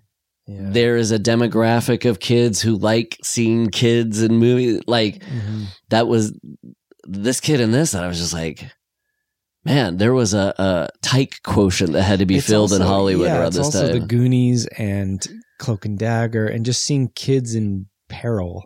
Well, and the relationship between him and Ozzy is like Sloth and Chunk, like this kind of like which in itself is George and Lenny. There was a very of mice and men feel, especially among these North Dakota, California oak trees in Central California, Salinas Valley. Yeah, I mean, it's so funny though. Like, you know, in the same way that like when a movie will show a drug trip, and it's like, I don't think when people have drugs, they hallucinate somebody's head as a burger and you think you took a bite out of it. It's the same way with this. What was I going to say? Why were they? Like when Ozzy comes up and he's like, I saw a leprechaun, and they're like, oh, Ozzy. I'm like, well, Ozzy's slow, but he doesn't hallucinate fictional creatures. Like, that was like the same type of thing. A movie is like, to be on drugs is to see all things, and to be slow is to believe that you see creatures. Also, what operation is he going to have to become smarter? That was disconcerting. Well, then at the very end, there was this little exchange that's so bizarre where Jennifer Aniston, he says, I'm saving the money so he can get his brain fixed. And Jennifer Aniston says, there's no surgery like that. And the kid goes, I know, but I didn't want to tell him. It's like, but you told him it was fake, so what? Oh, boy. Yeah. All you did was let him know people talk about him back. Oh, God. And that, I mean, obviously is just a dumb presentation of a character like that. And well, I think even the studio wanted that out, and the director fought for it, thinking it was a tender moment between Ozzy and Alex. But I just mean the whole thing. Yeah. Just like that partnership, it's such a movie. I think it convention. Is sloth. I think they are going for a sloth kind of thing. Yeah. I wish the Of Mice and Men it had been one is like an adult, one is like a tyke, and one of them is Sloth. Lenny's Sloth. No, Curly is Sloth. I played Curly a year before this movie came out, right when I'm in my theater run. Fuck yes. No, not good. Did you also play Curly in Oklahoma? No. I think I was cast as Curly because I was kind of like, cast in the funny roles, and this director was like real, I don't know, Vanguard. He's like, let's put the funny guy in the dark role and see how he handles it. Okay, because I was going to say, what's this? Curly doesn't seem, but he knew. He's like, much like Robin Williams, there's a dark pathos that I can tap in this clown. Yeah, it was a real 1 hour photo. I also want to say, when we were talking about it being a scary Irish folktale, this is our second Celtic scare movie after Halloween 3. And there's another link to this in Halloween 3. Ooh. The hospital. It's the same hospital. It is? Yeah. The exterior, I think. As the one in part 3? Or As in Halloween 3, yeah. Yeah, the fact that this movie somehow finds a way to add to the pantheon of scary, empty hospital horror movie hospitals at night. It really is a thing. I mean, it was up until Scream, the most recent Scream, that people like. It's a thing horror movies really believe happens. Hospitals are scary. The intro of that character coming out and throwing down an empty bottle of Jameson, it seemed to me that it was like coded as like Leprechaun's not gonna like that because like he's a bit like a teetotaler or what? Or no, like you should put that up on your mantle. Oh. Yeah, don't disrespect the Jameson. Yeah. That was like a disrespect to culture. Although I guess O'Grady is Irish. Yeah.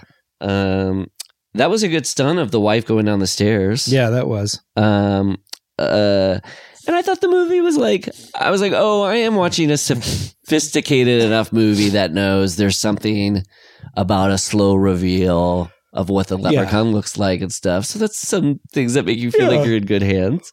The putting the 4-leaf clover on top of the box like it's garlic for a vampire. Why wouldn't you put it in like a jewelry box and then put that jewelry box like a heavy paperweight? And any breeze could blow that away. But I also do love how he's not hurt by it like a vampire is. He doesn't burn him. He just is kind of like, I guess I'll just sit here until 10 years. And it's more like the runes being in the hallway. Oh, yeah. Talk about Celtic horror, man. Oh, yeah. You're right, though. It's not like it touches him. He's like, God damn it. It's like, gives me indigestion. I kind of get a headache when I get close to that clover. Extreme distaste. They're doing a slow reveal of his face, though, but like they're not doing the slow reveal of his chattiness. You know, Freddy and Chucky, it's like about a halfway in. Yeah. From the fucking first frame, this guy is a chatterbox. Yeah, he really is. He's got a lot on his mind. Well, he's a solitary guy, so he doesn't often get to talk to people, I guess. Yeah, he's just excited to. It's like a kid coming back from camp. And then, yeah, but I did think like a whole opening prologue devoted to watching old farts die. Like that's not going to get like a teen horror audience. Like you'll be like, yeah, I'm glad those old farts are dead. Thanks, Leprechaun. Yeah, it is weird. There is a like Child's Play feeling with this, where they gave the director, first time director, kind of like. And he wrote it. Yeah. Room to do whatever you want, regardless of what it was. It does feel like a vision. Yeah. I know they were breathing down his neck a lot, and they told him, if we don't like the dailies 2 days in a row, you're gone. Yeah. God, imagine working under that pressure. And thinking that, I got to make things that I like, but also that are not going to scare them. You can't create under those. We could have had a very artistic Leprechaun had these people not been down his neck. And then to put a creative person in the frame of mind of, well, it's what you're saying. It's like, well, what is good in your mind? And I'm aiming for your idea of what a good daily is. Yeah. I wondered that too about like when a filmmaker is being viewed, if on day 6 somebody has kind of a wild camera move, does it flip people out? I know. Let's check out what the string of Leprechaun movies are subtitled real quick. Yeah. Leprechaun 3, Season of the Witch. Now, hold on. What? Okay. So we've got Leprechaun film series, Leprechaun 2, the next year. Rodman Flenders, the director. Flenders! Leprechaun 3. Just 3. Oh, and Leprechaun 4 in space, but is directed by Brian Trenchard Smith. I know that name. What else did he direct? Stunt Rock. That's right. He does all those Australian I've seen Stunt Rock exploitation films. I've seen those. Oh my God, that's how I know him. Yeah, BMX Bandits. I went to a midnight screening of Stunt Rock one night. It was so much fun. Yeah. So he directed Leprechaun 4, the stunt rock of Leprechaun movies. That's in 97 is Leprechaun 4. I remember this one for Leprechaun 5, the year 2000. Oh, in the Hood. Yeah, Leprechaun in the Hood. Oh boy, I can't imagine how that one ages. Not well. Well, if it doesn't, we've at least got Leprechaun Back to the Hood. For part 6? Yep. Then we've got Leprechaun Origins. And in 2018, Leprechaun Returns. So as early as 5 years ago, we've got... And is Warwick Davis in that one, the 2018 one, or? Let's see. No, Lyndon Porco as Lubdon the Leprechaun. Butterball was the most nefarious member of Pinhead's court.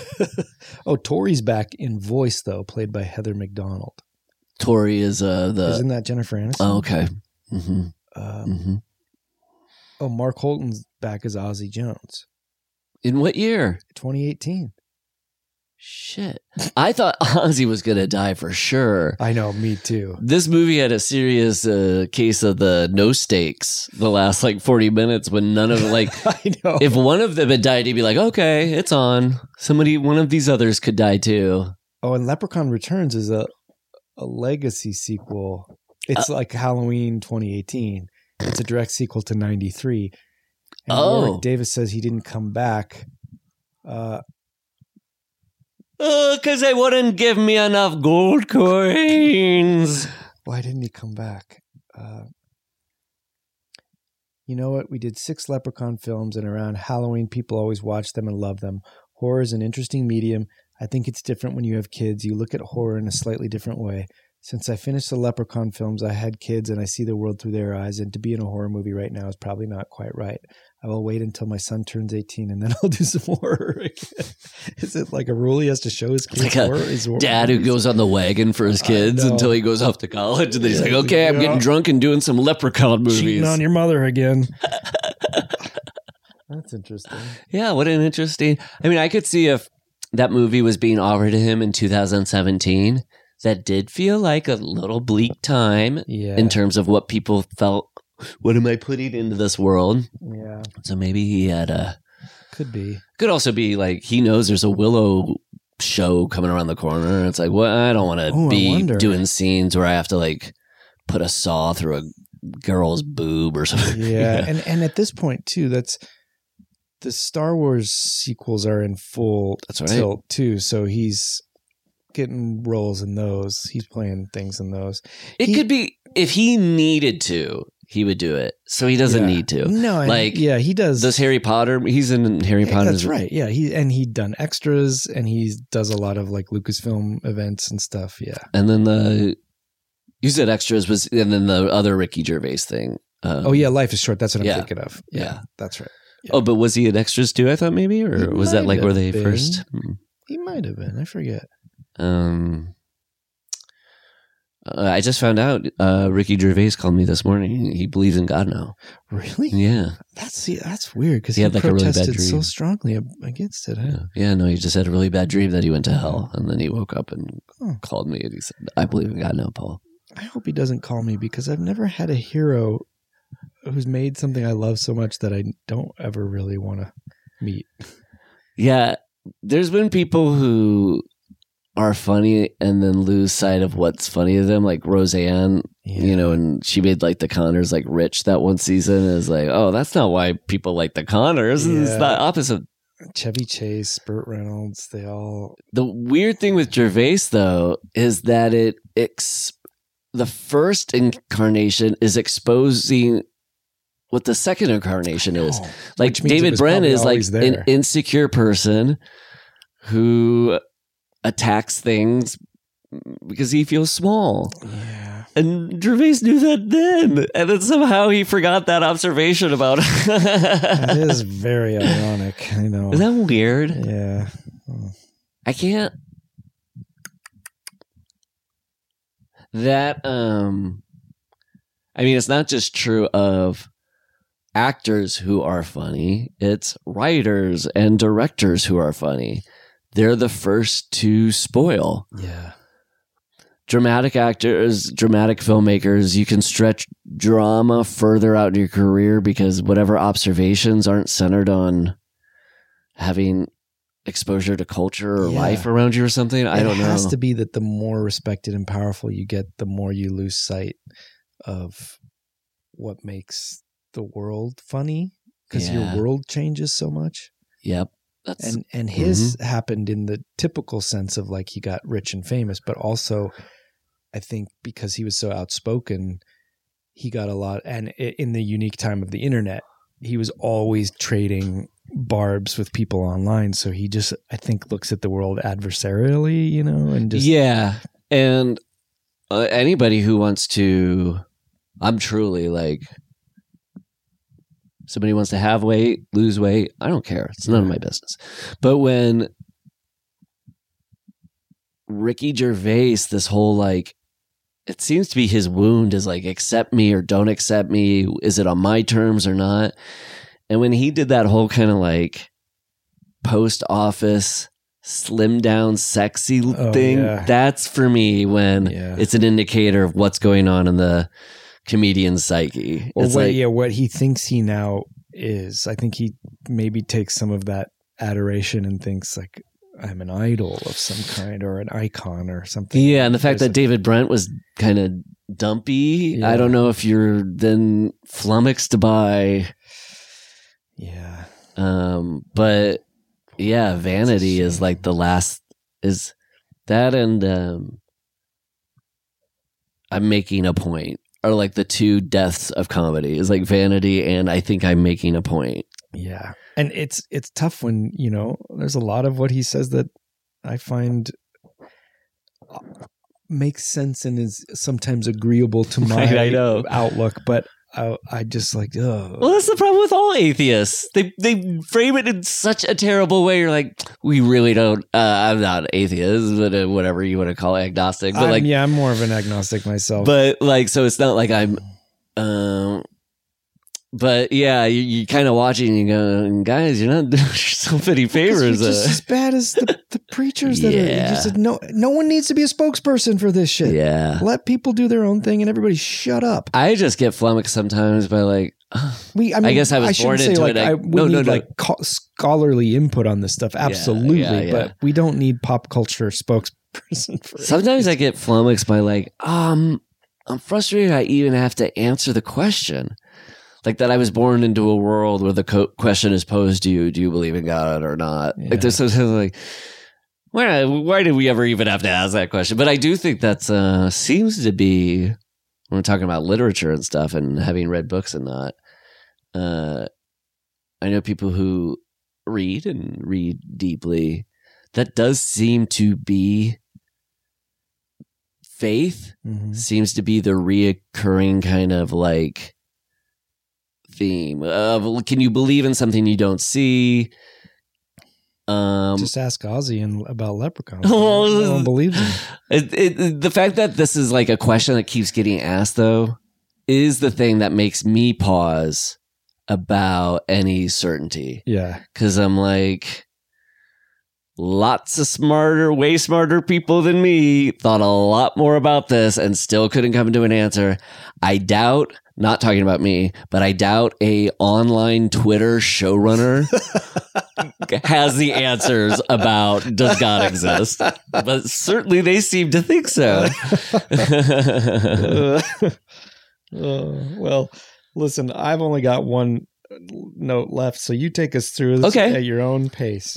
You know, well, what happens is, like we said, like we usually go through a lot of stuff just talking about. I'll go through. I have two notes. Anything, but yeah, let's hear them. Well, just to add to the little moments I like. For some reason, I like the little car cigarette lighter burned to the nose. That was fun. I thought that was a really good horror movies. You know, they got to offer something new each time, and despite the physics of a little go-kart pushing over a full-sized pickup truck and flipping it, and flipping it, and a hand being cut off by a wooden door, that hand cutting off did make me want to watch The Hand. We've got to watch that at some point because I've never seen it. Okay, the Michael Caine movie. I've seen The Hand. when I was a little kid, my family and I watched it on TNT one night, and I haven't seen it. But this adds to another separate run just on the table, not next or anything, just to think about. I've been keeping a list of the blank horror movies without sequels. And amazingly, there's already 4 I have down. I think we have briefly talked about this. So what have you got? Maybe I can add to it. The Prowler. Okay. The Burning. Yeah. The Funhouse. Yeah. The Hand. And The Fog. Or is there a sequel to and The Fog? No sequel to The Fog. And The Mutilator. Oh, there must be Isn't more. that crazy that does the guarantee you a no? Are your chances less likely with a the? Because there's The Blob that doesn't have a sequel, it has a remake, right? We could count that. Oh, the first one had a sequel. Okay, Son of the Blob or something like that. Right, that's right. And it's a one word. It's got to be a one word. Well, now we could just also go. No, I think it has to be, because then you're getting into like The Silence of the Lambs, although that has sequels. What am I talking about? The only horror movie that I can think of that didn't have like a theatrically released sequel that is pretty popular is Rosemary's Baby. But the Babadook. Oh, the Babadook. Yeah. I'm sure our listeners will chime in on this, and there'll be more. That is a good... Babadook is really good. But that's a good... I've still never seen The Fog either.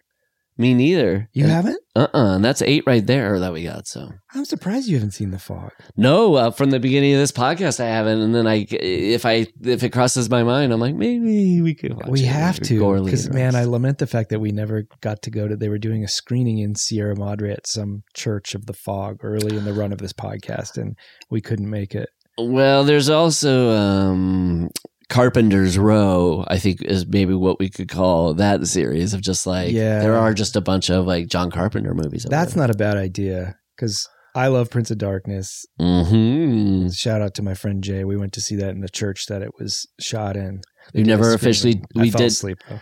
We did commentaries, but not actual discussions of The Thing and They Live. And that's right. And I've never seen a lot of the like lesser Carpenter, Ghosts of Mars, and I've never seen Assault on Precinct 13. Yeah, I was watching it and sometime during COVID, and I was like, "Is that?" And just like 2 blocks away is like the opening shot of there's a cop comes out of his house, and I was like, "Oh, this is my neighborhood." Oh my god, that's cool. I don't think that character lives there, but I could be wrong. Still to this day, they might. So yeah, that's all my notes. Okay, take us through it. Your pleasure. And by the way, I did write all my notes in green ink, so I don't get pink. How apropos. Now,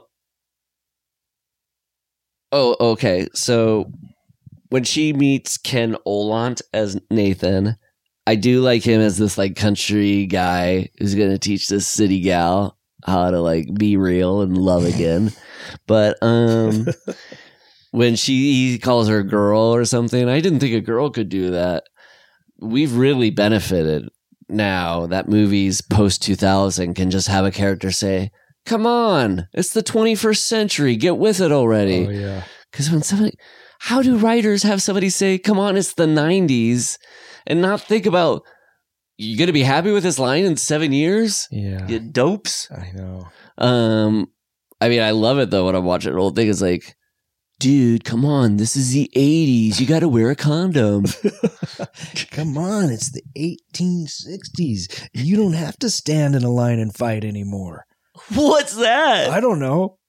Just battle tactics as opposed to the British versus the Americans. I don't know what I'm talking about. It's kind of weird that people still fight it like after the Industrial Revolution, right? Uh-huh. Yeah. Or even like letter writing. Yeah. You think that could kind of figure things out.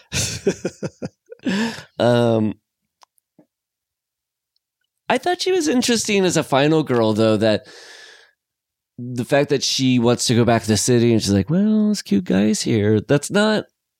I like how she was kind of presented as a horror character. A lot of times it's like they're bookworms, but the thing that was putting her in peril was like, hey, I might want some dick here. Yeah, or at least a quaint country life. She's almost a reverse final girl in a way. No, you're right. Usually they kind of have this inborn like organic connection to the earth. It's not like they would ever be like, I'm out of my element as a city gal. Yeah. This is almost more like a final gang than a final girl, this movie. You're right. Yeah. She only really gets one moment when she goes to the hospital to meet with O'Grady. Yeah. Really the only time that she's like, it is more final group. Yeah.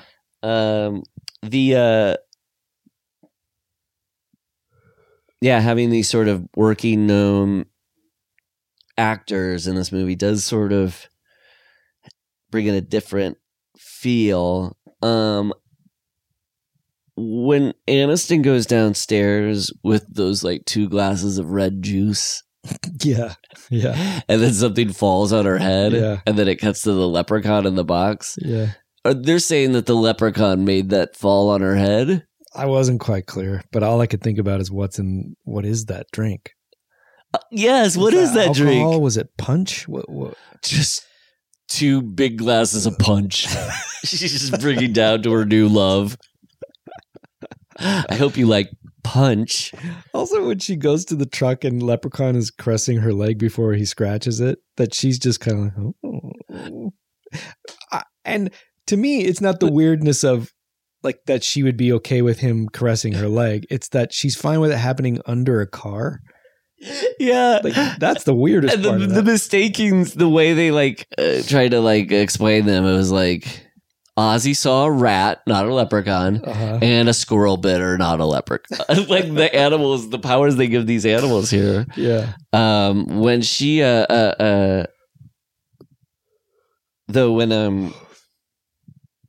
when the leprechaun was in that box, whether he made that thing fall on her head or not, I guess my man's not hungry, huh? I guess my man doesn't ever have to go to the bathroom. But he does say he's starving when he gets out and he eats that bug, right? Yeah. And so he is very... So he can still use his powers underneath. Well, there was weird because when the guy got to the top of the stairs, he's like, "I'd get you, but I don't have my gold for my powers." But then later he gets out of the basement and stuff. So I don't know. Maybe he just takes more time for him to like power down and refuel. Also, this little dainty bag of gold was a little disappointing because how much could that really be worth? I know they say that it have historical value, but that bag, come on, we're not talking more than $100,000. Yeah, and that bag that maybe he's just sadly, it's like Dr. Evil. He doesn't know the change in currency. When that bag was found in the truck, that wasn't connected to the O'Grady story, was it? Or was it? I think so. Was that his truck and he crashed it? It's not clear because I also thought for sure he died until you find out later he just had a stroke. Yeah. Same. But because when that rainbow formed in the sky. Boy, did it. I loved it. Straight up like a Skittles commercial. It's like rainbow forms. I was like, oh, the leprechaun is drawing them. He's like, go get the coins so then I can attack. Like, oh, maybe. But yeah. no, it wasn't, because then when he found out they had it, he's like, you have my coins. So it was just a true rainbow forming to help them. Oh, yeah. With no rain. There was no rain. Yeah. I as a kid once tried to get to the end of a rainbow like an idiot. I probably did. I did one day go on a really long walk to try to find quicksand, having no idea geographically what you need, like what climate you need to live in to have quicksand. You're just like, if I believe it, if I go and seek, it will be true. How could you seek quicksand? Where would we have to go, Matt, in order to lay our eyes on it? You can go. There's a little service that allows you to go into quicksand, and I'm dead set on doing it. And it's in America? No, it's in France. It's in this like long flat beach. That one that there's just a pit of quicksand that you can go into, and this guide takes you out there. And there's like other people walking around. It's a weird thing. You can look at it on YouTube. I can't remember what And then what? They have like a big rope they bring out at the end, or a big long snake that you can stretch. I wish, because quicksand is more myth than anything. Mm-hmm. That's what's it's like leprechauns, you know. Yep. But you can't really die. You don't really die from sinking in quicksand. You die typically from getting stuck, and you die from exposure and being stranded. Nightmare. Damn it. I like the idea of like just like drowning in quicksand, not my head got frostbit till I died. No, it is more like you die from sun exposure. Usually. Yeah. Because it's a sinkhole. I can't imagine many quicksands in the tundra. But yes, go ahead. It's frozen. I guess when you step in it, there's like air bubbling up, and it's that air that's in these bubbles that when you sink into it, the air bubbles up and creates a vacuum and pulls you in, and you just get stuck in there and you can't pull out because it's so. Oh, it's same as when a car gets like in a whirlpool or something. I guess, but it's never as watery as you see it in the movies. It's just thick sludge, and then you can't get out. But the way to get out is to get as flat as possible, and then bring your legs up. Or if you can get a stick to kind of like lie across the stick, you got to get prone or flat or lateral. And you shouldn't fight, like kick your feet, because that's when you're kicking more air in and sucking you in. Like a Chinese finger trap. You kind of have to like loosen up your finger inside the Chinese finger trap. That's exactly right. Which I would die in quicksand then. There's no way that I could keep my cool. That's how you die in a Chinese finger trap, of exposure. You get stuck in it and the two of you die together. In the back of your 4th grade classroom. Yeah. Yeah, quicksand wouldn't be for you. No. Would you go into it with the guide? Would you do that? No. When you said that, I thought, and I was like, I know they wouldn't do it if it wasn't safe, but something unsafe would happen with me. And I can't even guarantee that, because this is a YouTube channel, and it's not like this person owns this land and is like is licensed and bonded. I think this is a guy that's like, I know where some quicksand is. Give me $20 and I'll let you go in it and make sure you don't sink. But it is a guy and his girlfriend doing it. And yeah, I have to go do it. He also has like an OnlyFans he makes money off of. It's like, he's the weirdest dude in the world. You ever seen a young couple fucking in quicksand? That's us. We go all the way to France to do it. The only question is, what's quicker, the sand or me?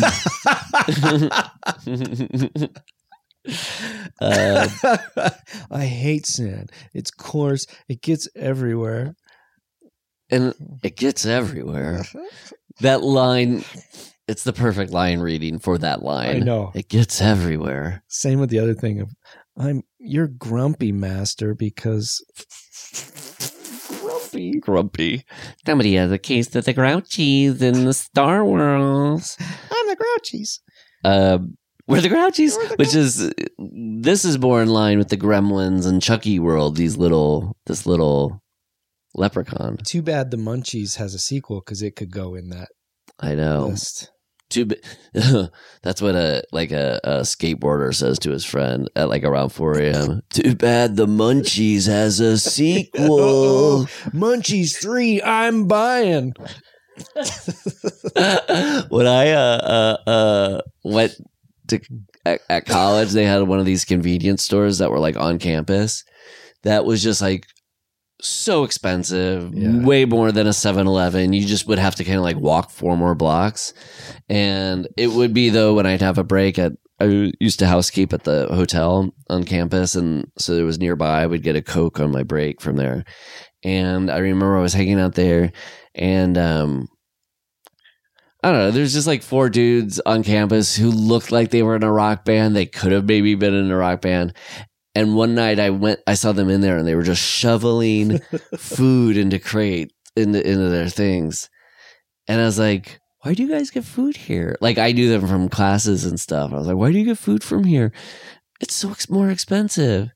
And all of them simultaneously went, we come here for the convenience. And I was like, okay.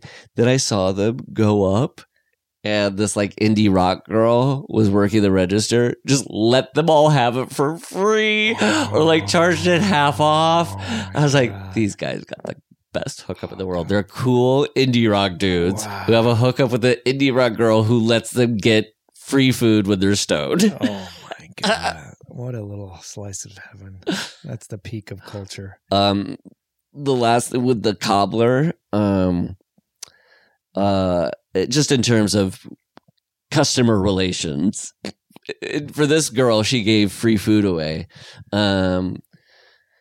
One time we went to church and the priest told this joke during his homily of the guy who dropped his shoes off to the cobbler to get them repaired. Then he went off and he had this extraordinary venture, and the joke is kind of like all the stuff that happened to him while he was off. Then he comes back to the cobbler. The cobbler's like, "Oh my gosh, you're here for your shoes. I haven't seen you in 5 years and you're back for your shoes. Can you give me till next Tuesday?" And when the joke started and they were saying cobbler, shoe repairman, my whole family looked over at my dad like, "Hey, he's going to tell a joke." And we saw my dad's eyes already. He knows this joke and he's not appreciating this joke being told. And when we got out, I love my dad, but a lot of times he won't express his feelings. He'll say what other people feel as a way to get into how he feels. And when we stepped out, we're like, "That joke, huh? That was pretty funny." And my dad went, I'll never forget it. His dad is also a shoe repairman. And my dad's brothers are shoe repairman. He's got 2 brothers. So it's a family. For sure. Yeah. So when we stepped out, we were like, "What'd you think of that joke, Dad?" And he went, "My dad hates that joke." So cobblers, it's offensive to them. Wow. It's like, oh, is this the stereotype about a cobbler? He never has his work done on time. But when I saw that leprechaun busted his butt, he's the repairman I know. They do bust their butts. They're not late on handing it in. Okay, let's dispel that rumor right now. Yeah. And not all cobblers are leprechauns. Not all leprechauns. Not all cobblers. I thought that hand biting scene when he put his hand in the knothole, that was maybe the most suspenseful the movie got. Not since Flash Gordon has putting a hand in something been so suspenseful. Well, I've never seen Flash Gordon. What's the situation? Is this our new Kroll? I think it is. You've never seen Flash Gordon? No. I think we might have to crawl this. Call a special session of Congress. Yes. To do a breakdown. All I'll say is Flash Gordon and Timothy Dalton dressed as a Robin Hood are putting their hands in various holes of a tree stump as a test of bravery. That's because really good. Something's in there. That is so scary. I mean, when he was putting his hand down there, and then when he took it out and it was all bloody, and then they showed the little leprechaun looking down there like, hee. Okay, Flash Gordon. Flash Gordon, Queen soundtrack. I know. That's the thing that, as a lover of Queen. Max von Sydow, Brian Blessed. Jesus. Timothy Dalton, Topol. Who else we got in there? When Pele died, I thought of you with Victory. Oh, yeah. That was my first thought. Oh, poor Matt. He loved Victory. I did. I still do. Now, one of the kills we didn't talk about, and I think we should, is the pogo stick murders, which that felt like a added thing. Had to be. Like, we got this character who dies, but we could amp up the... And we reshoot the pogo stick end, stabbing him, but it's so poorly done, you know. I know, and it's like, how does that work? A pogo stick isn't that sharp. No, if anything, it's got that rubber boinky on the end. Yeah, to help it. Now, if they would have shown Leprechaun like, and then like, boop, boop, boop, put a sharp blade on it, that'd be good. They did talk about in the, I can't remember if this is Brantley's notes or IMDb, but how the stuntman, I don't think it was Warwick Davis, I think it was a stuntman doing the pogo stick jump as the Leprechaun, couldn't do more than 2 hops. So that's why you see it in slow motion and they have to cut away right before he falls. They could not get him to do more than 2 hops. That would be me if they were like, "Hey, can you hula hoop?" I can't hula hoop. I'd be like, "Yeah." They could only have like footage of me like getting 2 before it falls to my ankles. Same with the yo-yo. All they would have for me is the footage of the yo-yo bouncing back and looking like I'm controlling it. Now hula hooping and yo-yoing at the same time. That I can do. Got it. And pogo sticking. If somebody could pogo stick wall hula hooping and doing yo-yos to be like perfect mid-century children's toys. And there is some freak out there who spent way too much time avoiding some issue in their life to get it done. Well, this fucking freak who came to our school once and was like a one-man volleyball team, a one-man volleyball game. So he would bounce back and forth between each side of the volleyball court, knocking a volleyball back to himself, right? So this loser has devoted his life to this. How is he going to present it, right? Okay, this is how he does it. He plays a full volleyball game between himself, and then at the end he goes, kids, don't do drugs. Like one of those things. Because you might end up like me with no career chance. That type of thing, it fascinates me because he probably started young and it was such a novelty, and he probably started making more money than he could think of going to high schools as a young man doing this kind of thing. But then you age and you realize this can't support like I should have gone to college, and you're stuck in it. This is the same thing with theme park working, because the union AGVA roles, you'd make really good money, like $25, $30 an hour when you're in your early 20s. And I did that, and I had disposable income and I loved it. And then there's a point where you either got to get out or you're going to be here the whole life. Last time I was at Disneyland, I saw something and I thought, oh, when is somebody's off ramp for this work? We talk about this a lot on that podcast that Amanda and I have been working on, which, by the way, won't be out till later this year. But, and we talked to some people who are AGVA lifers and that have good experience with that. But there's plenty I saw there that were, had 2-3 kids, and they're making $30 an hour, which in a lot of parts of the country, and especially for a young person, is a good wage. But for a full family, that's could be rough going at times. And so, and then I have a really good friend who does it and is very happy to do it, and bought a house because his wife works as well. So there's a way to do it. But there was a path I could have taken where I stayed there, and it's just an interesting thing. And that volleyball guy sounds like, if you get stuck in a novelty act, it's a real blessing and a curse. And I think ultimately a curse. That idea too of what you're saying of like, the experience at the beginning is you're earning more than you would at another, like if you weren't working at I thought Menards, which was I know about Menards. You do? It's a like home improvement store, like a hardware store. Yeah. Yeah, I know this because of Pistol Shrimps Radio, and Mark would reference it. In fact, I think in that outside I have some work clothes. There's a Menards hat that Steven, of all people, who gets us into Plex and is a listener of this program, sent me, and I wear it when it's my hardware hat. Oh my God. The jingle was save big money with Menards. People like to say Menards. It was pretty funny. Oh. And a big shout out to Steven, by the way, who's been so helpful to this program. Oh, it's how I watched Leprechaun. Yeah, me too. Yeah. And it's how I watched Edge of Darkness, and a man kisses daughter's vibrator. So thank you, Steven. I did notice during that pogo stick murder, a quick little bit of ADR. Teach you to steal my gold. I was like, we know why this is happening. Yeah. Now, then it goes to, he trades up from a trike to a toy car. And I will say, that falls more on the 50% comedy side, is all of his little because then he's in vehicles like and stuff. A road warrior go-kart with a pitchfork and like a snowplow front to it. That's what kicks over the pickup truck. Yes. Now, and then he gets pulled over by a cop. And this seems like this sequence, which is very long, where the cop pulls him over, he chases him in the woods, and the cop is seeing him appear and reappear, and then finally he cracks his head. Like, it's a long extended thing.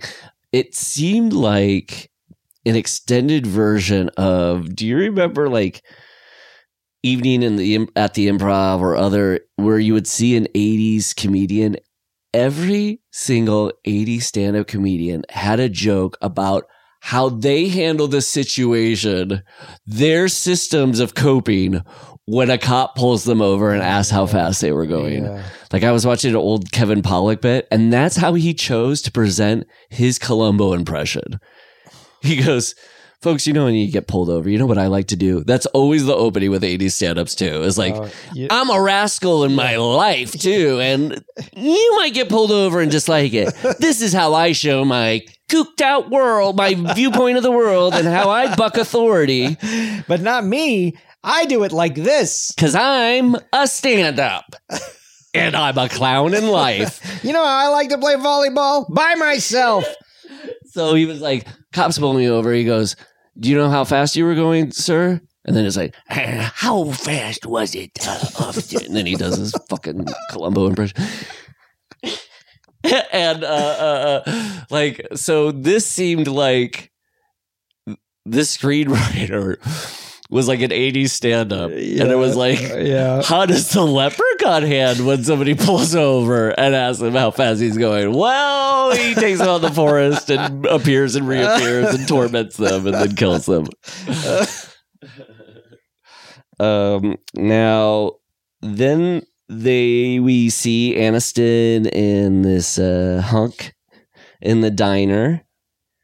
And she says, I don't kill living things. And I was like, oh, is this going to go to Leprechaun? Is she good? Do you eat Leprechaun? I think that diner still exists, by the way. Is it like in the Santa Clarita? Yeah. I did think like at that moment when that little quartet shows up in the diner and you're like, okay, this is going to be the final group. Yeah. That's when it felt most Scooby-Doo-ish. Yeah, for sure. What do you think each... yeah. There's no Velma, I don't think. Or maybe the little kid is Velma. Yes. Let's see. Yeah. So Jennifer Aniston's Daphne. Yep. And Hunk is Fred. Oh, I think Ozzy is supposed to be Scooby and Shaggy together. And then the boy is Velma. The boy, I think you're right. Right? Or is the boy Scooby and Ozzy is Shaggy? No, because Scooby and Shaggy both get scared. They're both scaredy cats, both right? Kind of klutzes and balls.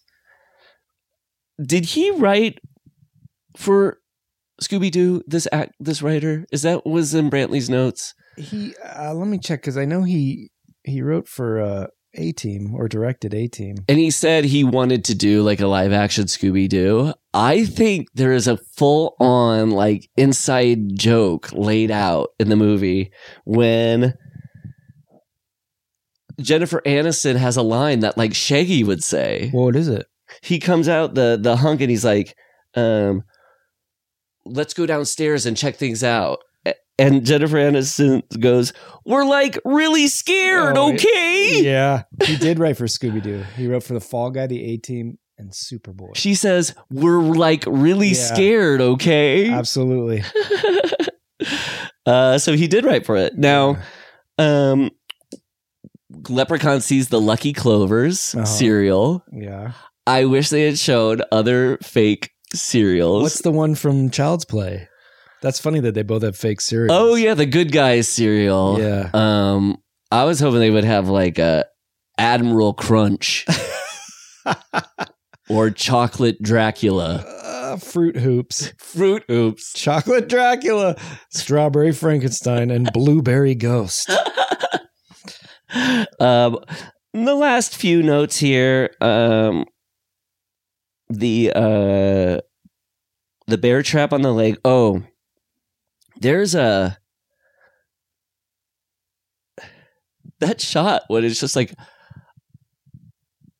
sometimes I can go, I could see how Leprechaun's scary. He's small and can hide under things.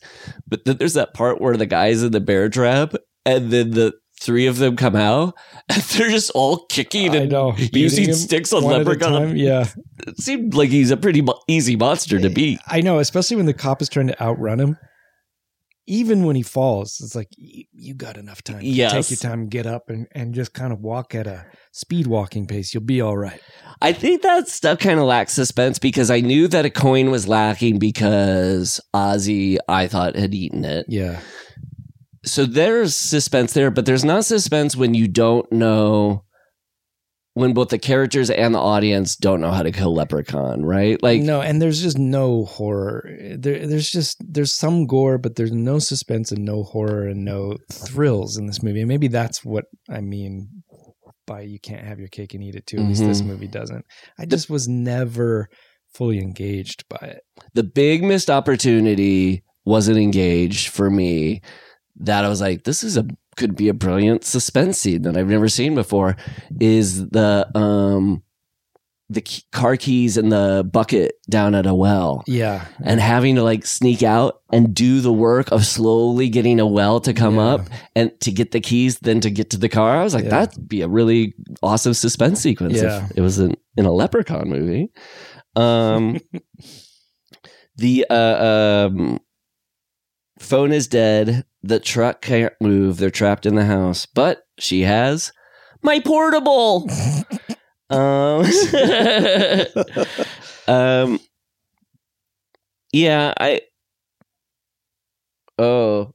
think the peak moment for the movie is like right before the last 20 minutes. He goes, when he gets the gold coin finally, and he goes on an extended run of, sounds like me gold. Looks like me gold. Smells like me gold. I'm like, okay, this was a lot, but they wanted to do rules of 3. Then he goes, tastes like me gold. I'm like, wow. Is that not from an old Lucky Charms commercial? Am I wrong about that? Oh, is that what they're referencing? Because then he goes, I could be wrong. No, maybe it is, because after at the end he goes, me golden, my delicious gold. Yeah. And so if he's saying delicious, they were going for that, because at that point I was like, why does he think it's delicious? Man, I could take down a bowl of Lucky Charms. Oh, well, we have it in our house, a box, and I eat them. They're delicious. I'm doing dry January and no sugar, and I'm just Lucky Charms sounds so good right now. What brings you joy? Whacking it? You don't do no nut January, do you? No, I do full nut January. Where you're just constantly. Yeah, I'm doing never it right stopping. Now. I mean, thank you for not saying that I'm doing this on mic. That does sound like a Hellraiser type of torture. Like, you will ejaculate for all eternity. When I say dry January, I mean I'm only having dry martinis. Fat Daddy's in the house, and he's got to get a little unfat. Oh, I don't think you. What are you talking about? I'm wearing. Another thing in that Edge of Darkness, Joe Don Baker's in it, and he plays, of course, like a loose cannon American CIA guy, irascible. And one time the main guy comes over to his apartment. It's in the morning, and he's just wearing a caftan. But like a thin, like bed sheet caftan with a low cut. Oh, like a Brando-esque. Nothing else. Yes, exactly. It is the strangest thing. God. I'd like to think that he was like, I think my character in the director's like, yes. Anyway, I did like the hand through the phone, but that's a full on Freddy ripoff of the tongue, right? Yeah, it has to be, and it just also asks more questions about what can Lube Don do and not do. Well, the thing that I most wondered, what does he know and can do and can't do, is like when he jumped out of the kitchen cabinet and he went, door number 2, or try behind door number 2. And I was like, thinking before he got put in the crate in 1983, he was watching Let's Make a Deal. Yeah. And so all of his cultural references end at 1983. So when he's brought out, they're like referencing like Raising Arizona. He's like, what's this shit now?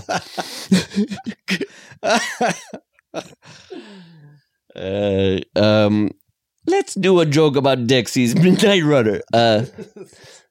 Now, the part where I thought it was like not classy, not Joe Dante level prestige animation is when one part? It's the most egregious. Okay. When he went through that fence and then the outline of his body. Yeah, that was bordering on Roger Rabbit there. Yeah. Yeah. And then they find out that you can kill him with a 4-leaf clover plucked fresh from the clover patch. And so here we got this city girl now knee deep in a clover patch at night. How much she's changed. What an arc. God, wow. Now, I like the part when they're looking through the clovers and Ozzy goes, "Hey!" Oh, never mind. Ugh. I wanted that to happen like 8 more times. And then, with the Lucky Charms, that kid says, Yeah. "Fuck you, Lucky Charms." And then slingshots right into the mouth. That kid should play carnival games.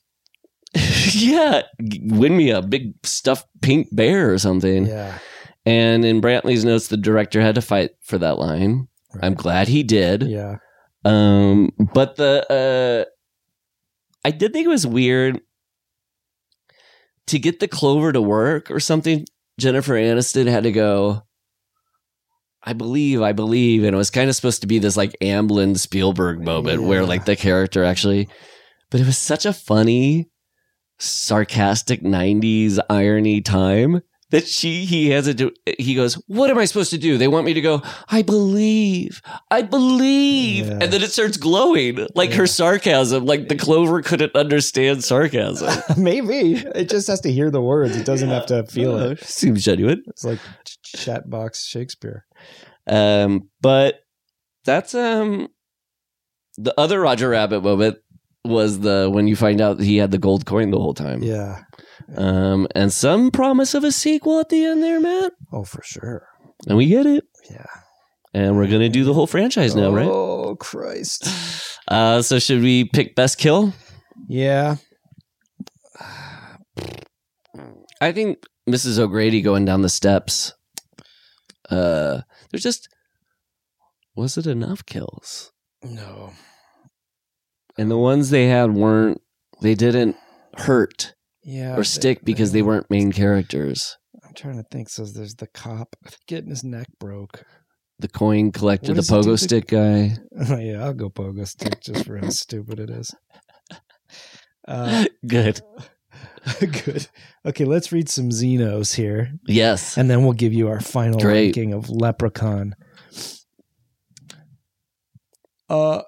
Chris Can Write wants Paul to read out Chris Fistner in his Scream Baby with that. Oh wait, we already did that. Oh yeah. Oh no, I'm not going to know where these last one ends. I think we did that. When did we last record? Last Thursday. No, wait, we read that one. Oh, it was the 9th. Okay. Monday the 9th. Okay. Do we do Sean Crooks and Taylor Norwood? Read by the Southern Lawyer. Oh, you might have gotten 2 readouts. If that's the case, well, God bless you. All of us need a little something extra these days. Aww. And then finally, Eric A. Ben Air, no special requests. Just saying hi and thanks. Thanks, hey, Eric. buddy.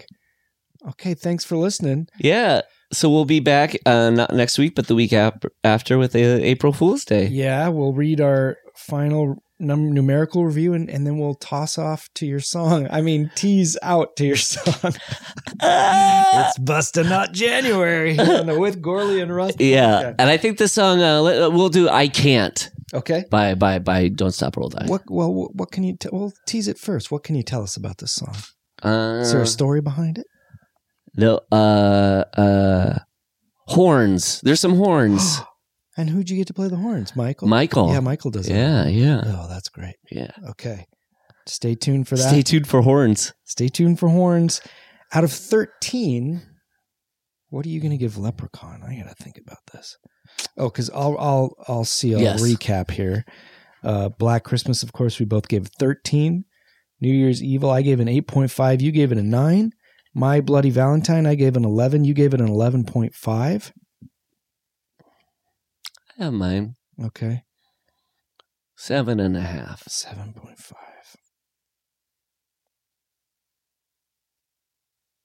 I'm going to go 4.5. So I think it's better than average, and you think it's below average. I do. Yeah.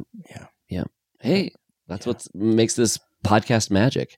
But I have high hopes for April Fool's Day. Mm-hmm. I only seen it once, long ago. and we're going to get our hunk boy from this and that. I know. 2 hunks in a crunk? Is that Yeah, what that's the phrase? saying? Yeah, 2 hunks in a crunk. Well, Matt, a joy as always. Very much so. Enjoy the Don't Stop or We'll Die song, and we'll be back in 2 American weeks. Bye-bye.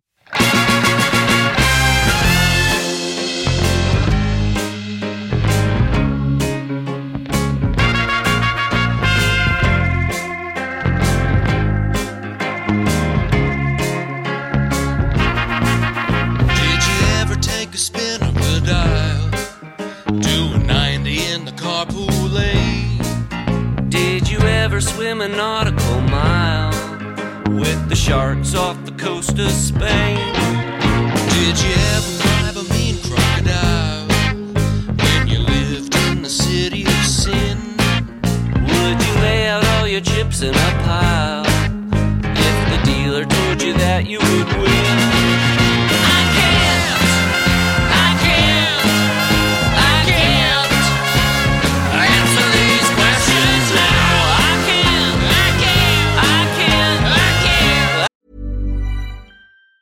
Planning for your next trip? Elevate your travel style with Quince. Quince has all the jet-setting essentials you'll want for your next getaway, like European linen, premium luggage options, buttery soft Italian leather bags, and so much more. And it's all priced at 50 to 80% less than similar brands. Plus, Quince only works with factories that use safe and ethical manufacturing practices. Pack your bags with high-quality essentials you'll be wearing for vacations to come with Quince. Go to quince.com/trip for free shipping and 365-day returns. This message comes from BOF sponsor eBay. You'll know real when you get it. It'll say eBay Authenticity Guarantee. And you'll feel it.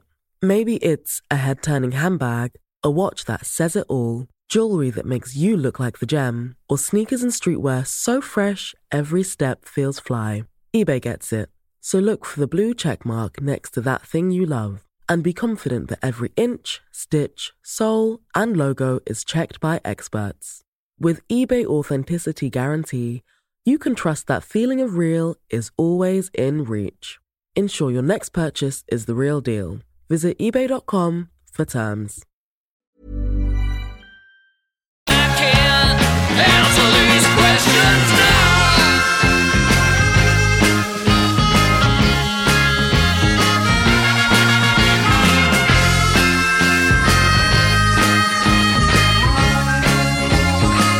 Well, the taste of bark can be awfully vile.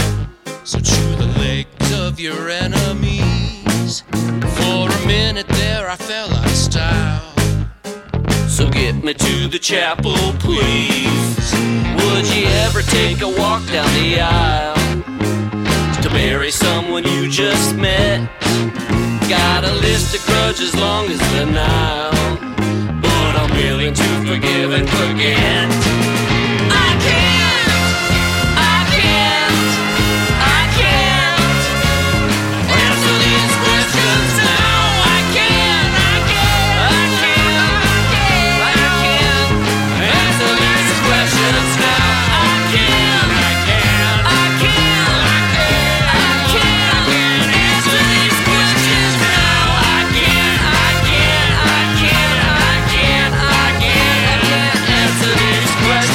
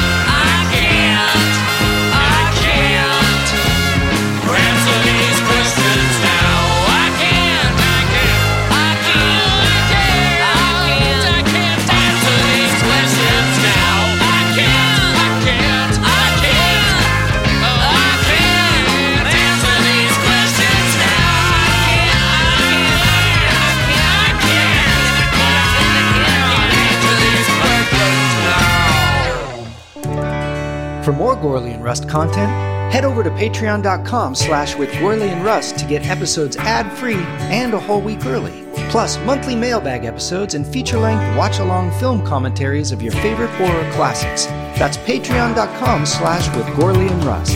Email us at withgorleyandrust@gmail.com, and your questions might be featured on a future mailbag episode. With Gorley and Rust theme song by me, Matt Gorley, and performed by Townland. You can find us on Instagram as Townland Band, as well as Paul's fantastic band at Don't Stop or We'll Die. And why not rate and review With Gorley and Rust on Apple Podcasts? It'll help us grow the show and keep us trucking through the Jasons and the Michaels, the Leatherfaces and the Chuckies, the aliens and the Candyman.